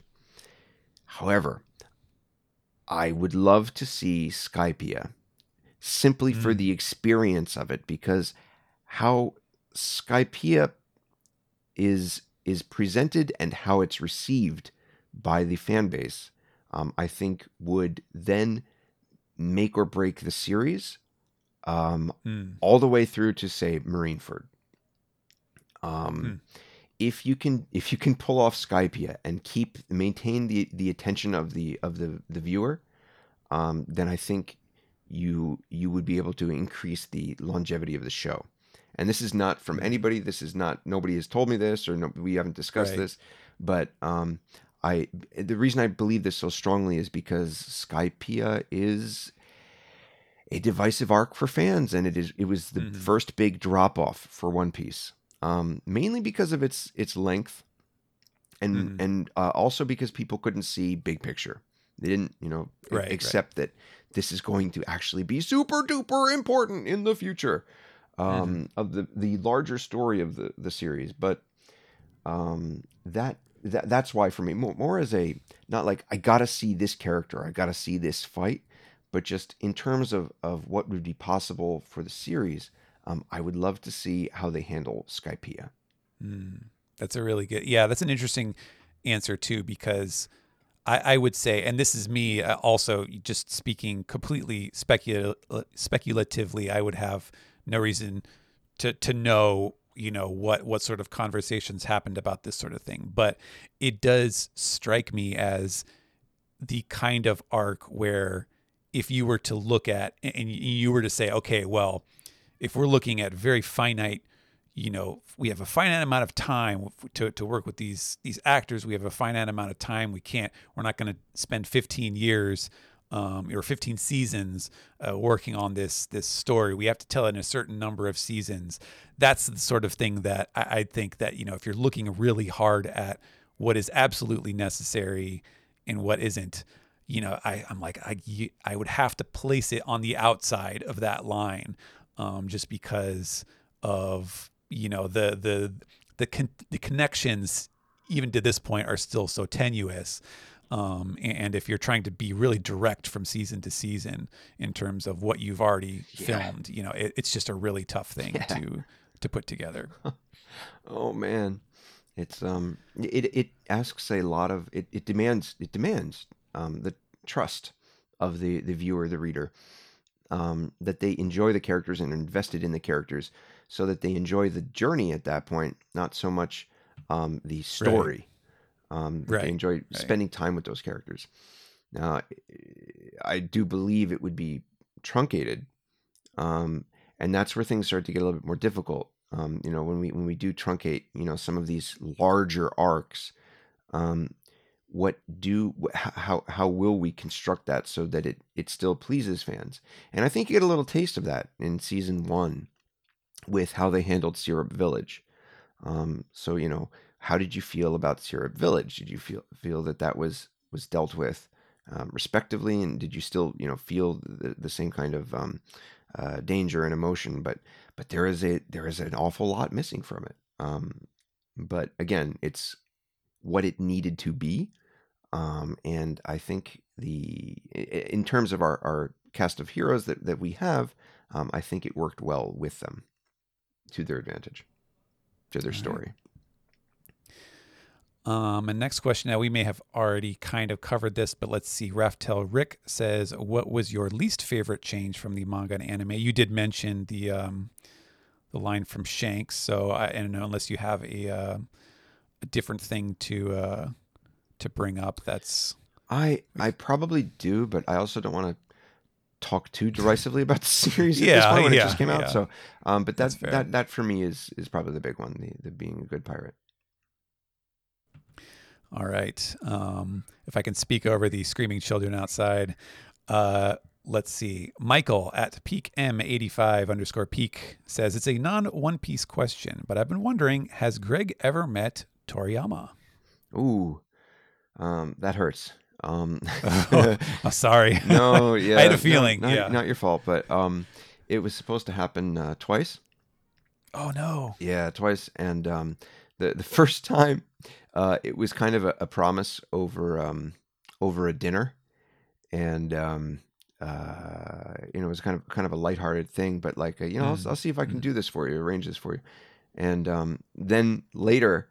At another dinner, a couple years later, I was like, "Hey, so you remember that thing you mentioned?" And he was just like, "Oh, did I?" And I was like, "Yeah, you totally did." And he was just like, "Oh my God, I'm so sorry." And there was another person there too, so like he felt super awkward.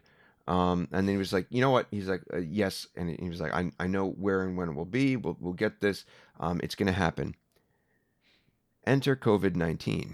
I had a feeling that's where the story was going. Yeah. So I do need to revisit that person now that it's been a couple of years again, and ask them again. But yeah, I do need to be careful about how much I bug them. So yeah. but I had a feeling that if such a meeting had ever happened, we would know about it by now. So that's where I had a feeling I knew where that was going. Let's see. Chris at Bonobo Chris. Does Greg know, and is he allowed to share if Oda enjoys the first season? Also, what's your favorite changes? For me, it's Zoro being first mate and his flashback, since Koshiro actually asked why he wants Wado Ichimonji instead of just giving it away like it's nothing. Interesting. As far as Oda, it's Oda's reactions, Oda's this and that are one of the things they specifically asked me to be careful about. But I'm not going to say, like, I wonder how Oda felt. He is absolutely proud of the project and how it turned out. And I think if you're looking, to gauge how he feels, and if, there's any uncertainty or whatnot, or if he feels, we would wish we could have done this, do read his comments. A lot of which, actually, I forgot to mention this. A lot of the Oda comments that came out over the years, the letters and things to the fans, I translated a lot of them, or managed the translation of them, and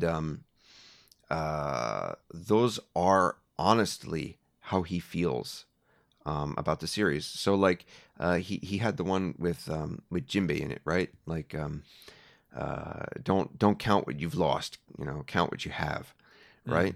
I'm not quoting verbatim there, but though that is a concern, that he has, and he's being honest about that. Is like, I do wonder if people will be worried about this, but you know what? Think about what you have and not what you've lost, in terms of characters, and obviously, Django and Gaimon and things like that. But those letters are a door to how he truly feels. There is no glossing over or business lingo in there. That is honest. Those are honest. Yeah. I mean that all seems to line up with my expectations. Certainly. I mean, you're closer to the man than I am, by a long shot. And so I certainly, trust your word on that. Yeah. Let's see. In favorite changes, well, you did mention I guess you mentioned the Mr. 7 fight in terms of, your suggestion. Would you still say, or is there anything else outside of that you thought was particularly neat? Let's see. I thought that, if we can't do the Black Cat pirates with a pirate ship, then I thought the idea of putting them in the house was clever. I thought that was a good idea and an excellent use of the characters. I don't think there was anything that was betrayed there necessarily at all, even though it is a big change. I feel that's another way that the writers are able to show their love for the series in using established characters in an appropriate and acceptable way. Yeah, I thought that was interesting. If for nothing else, then interesting as an alternative setting, so that it's not, like you said, if it's not all going to be, here we're fighting on this ship, and then this time we're fighting on this ship, and then this time we're fighting on this ship. I think it's a nice change of pace from some of the other, so they each have a very distinct look, which frankly, we're talking about East Blue, that might be one of the areas that I think is kind of the weakest as far in the manga, as far as like really crafting a unique look and sense of place for each different setting of each arc. There's a lot of similar landscapes and background styles and stuff like that. and he didn't really get to develop those very rich locations until later arcs. Yeah, I think the first even hint of that is really Baratier. I mean, that's the first wow location, and the other's like, here's a town, here's another town, and here's a village. Arlong Park is probably the second, but even Arlong Park is surrounded by Kokoyashi, which is just kind of like village. Yeah, it's really not until the Grand Line that you get that like sense of every new place is a new attraction in this crazy theme park. So yeah, I agree. I think that was an interesting touch. Let's see. I think that may be it as far as our questions. And we've been going on a fair amount of time. There's other stuff on this episode, as people will know by now, I'm sure. Obviously, there is so much that could be said about the live action, and I'm sure people will come up with other questions to ask over the weeks and months ahead. Please do. We're definitely eager to hear those questions. I'd love to hear what Greg has to say about some other aspects of the series that he is able to talk about. But I think this was a very satisfying. It was good to catch up on the fan questions this time. It was actually a lot of fun to field them, and terrifying at the same time. All right, we made it together. We're all alive. Okay, well, until the next time, then, Greg. It's been good talking to you. You as well. And once again, Simba, congratulations on that first season. Thank you very much. In the books, yeah. Thank you. And I hope Simba's doing well too. Yeah, he's a trooper. His ears are perked up from all the screaming children outside, but he's doing all right. What's happening in I don't know. I think it's just the kids downstairs are playing in the backyard. Oh, all right. Okay. Yeah, nothing out of the ordinary. I was like, anyways, is Big Mom hungry or something? Or like, oh, I hope not. Yeah, let's move on to the next segment. All right. This has been the One Piece Podcast, episode 786 for September 11th. Thank you all for coming on the show this week. Wow, what a packed episode that I totally have heard all of as I sit here right now. But seriously, huge thanks to Greg, Daniel Baugh, and Stephen Paul, the translator for One Piece and Weekly Shonen Jump and Manga Plus. How's it going, awesome. Stephen? Sorry, I forgot that part. But he's not here. It's my favorite part. No, it's a rhetorical, how's it going? Yeah, that's true. I do want to know how it's going for him.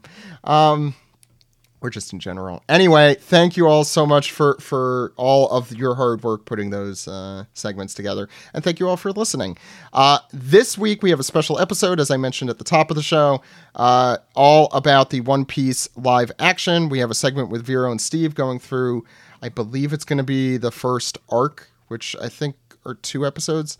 Episode 1 and 2. And then we're having I think almost 90-minute interview with the musicians behind the One Piece live action series, Sonia Belousova and Giona Ostinelli. Make sure to listen to that. It's awesome. And I hope the writers' strike and Screen Actors Guild strike ends with them being extremely victorious soon, so we can have more interviews like that, because I know how passionate the writers and the actors are about this series, and I would like them to be fairly compensated and fairly treated and not replaced by an artificial intelligence, and the many other just completely normal demands.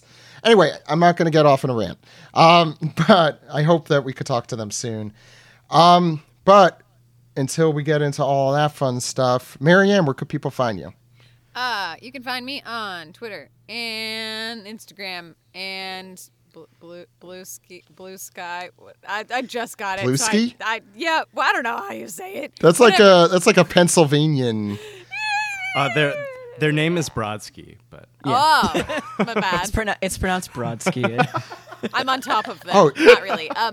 No, but you can find me on all of those. Though Blue Sky, I need to actually make my account more than just making it physically. Anyway, you can find me on all of those as Marianne D. Hobbit. Yep, I post Lord of the Rings memes and sometimes voice actor stuff and One Piece things as well because I'm a giant nerd. Surprise. Welcome. I'll pretend to be shocked. Oh, In the let me most try loving and way. let me try and become a giant nerd just for this segment, so I fit in. The joke is I am. Brodsky, where can people find you? You can still find me on Twitter at the word double _ the number 0 _ snake. Don't stop. I'm shaking my head. The SEO is fire. And you can also find me on Instagram and Blue Sky under all one word Oive Brodsky. I love that one. I love it. I'm hanging on to speaks to it. my double. I know snake. you are. I know, but come on. You could I would buy merchandise with that, even though it wouldn't make any sense. Like, why are you wearing something that says Oive Brodsky? Who is Brodsky? I'd be like, I don't care. Don't worry about it. Yeah, don't worry about it. You don't Why are wanna you tell 'em asking me your about my cool friend shirt? Brodsky. Yeah. Blue Sky was actually made for me. Yeah, we both Bisky? yeah, PS. Brodsky Blueski. Yeah. Brodsky at Blueski. Josh, where could people find you and your Zorro stuff? Well, you can find me online at all of the regular places: Twitter, Instagram, and Blue Sky. In fact, user Amons, AMONNS. Thank you, So Josh. listen, Any listen other? here, you and you all you guys and your universal usernames. Oh, brand continuity. Yeah, come on. Never heard of it. I thought about doing something more professional for Blue Sky, and then I went, lol, no. No, I enjoy all of the content you post. I think we all enjoy Lord of the Rings. Anyway, you could follow me at, I don't post there very much anymore, but Twitter, Zach_Logan. On Blue Sky, if you have an invitation, if you need one, you could become a patron. I've been giving them to our patrons because I just am getting invitations. And everyone I know has them already. But I'm zach.onepiecePodcast.com there. There is no brand continuity there. I apologize. You could also, I'm sorry, Josh. He was shaking his head at me. I don't appreciate that. You could follow us at onepiecepodcast.com. The website is new and improved. I work on it too much on all the little details when I'm bored, so it will constantly be updated with new stuff. On Instagram.com/onepiecepodcast, Twitter.com, Blue Sky, we are onepiecepodcast.com. Sorry. We are on anywhere you get your podcast. And most importantly, patreon.com/onepiecepodcast, where we have alternate images and alternate titles. Brodsky, did you have any alternate images for this week, or was this one in the can? This one kind of was in the can, I think. They got it in the- one though. Yeah, but I did be have fair. another idea, but that was for a later, Okay. a different segment. Oh, okay. Yeah. We'll talk about that later then. Check that out. Subscribe to us. It's $5 a month. It's not that bad. And you could also call us at our phone number, which is 347-497-MAGI. That phone number, again, 347-497-6254. Call anytime with your questions, comments, theories, or how to get yourself a bedazzled Jinbei. I know I'm looking for it, and I'm assuming Josh is looking for it because of how impressed you were. Oh, Yeah. I want all of them covered in rhinestones. I want a whole set. You know what? Yes. I'll make you one personally. Or what is it that you usually say, Josh? I love that for you. I love that for Definitely. me. Yeah, absolutely. Yeah, it's great. I don't even mean that sarcastically. Anyway, next week, Anthony Bowling, Emily Farhado, the 80-year directors for One Piece. It's going to be a lot of fun. And a new chapter. Believe it or not, we've only had like 20 chapters this year, I realized. Oh my God, really? Yeah, Oda's just slacking, not doing anything else. He's he's- sitting at the beach. Oh, he's resting his body from the years. Of He's got Jinbei's hoodie, Jimmy Buffett thing going, and he's just not doing anything. Anyway, thank you all for listening. We'll see you next week. My name is Zach. Goodbye, everyone. Bye. Bye.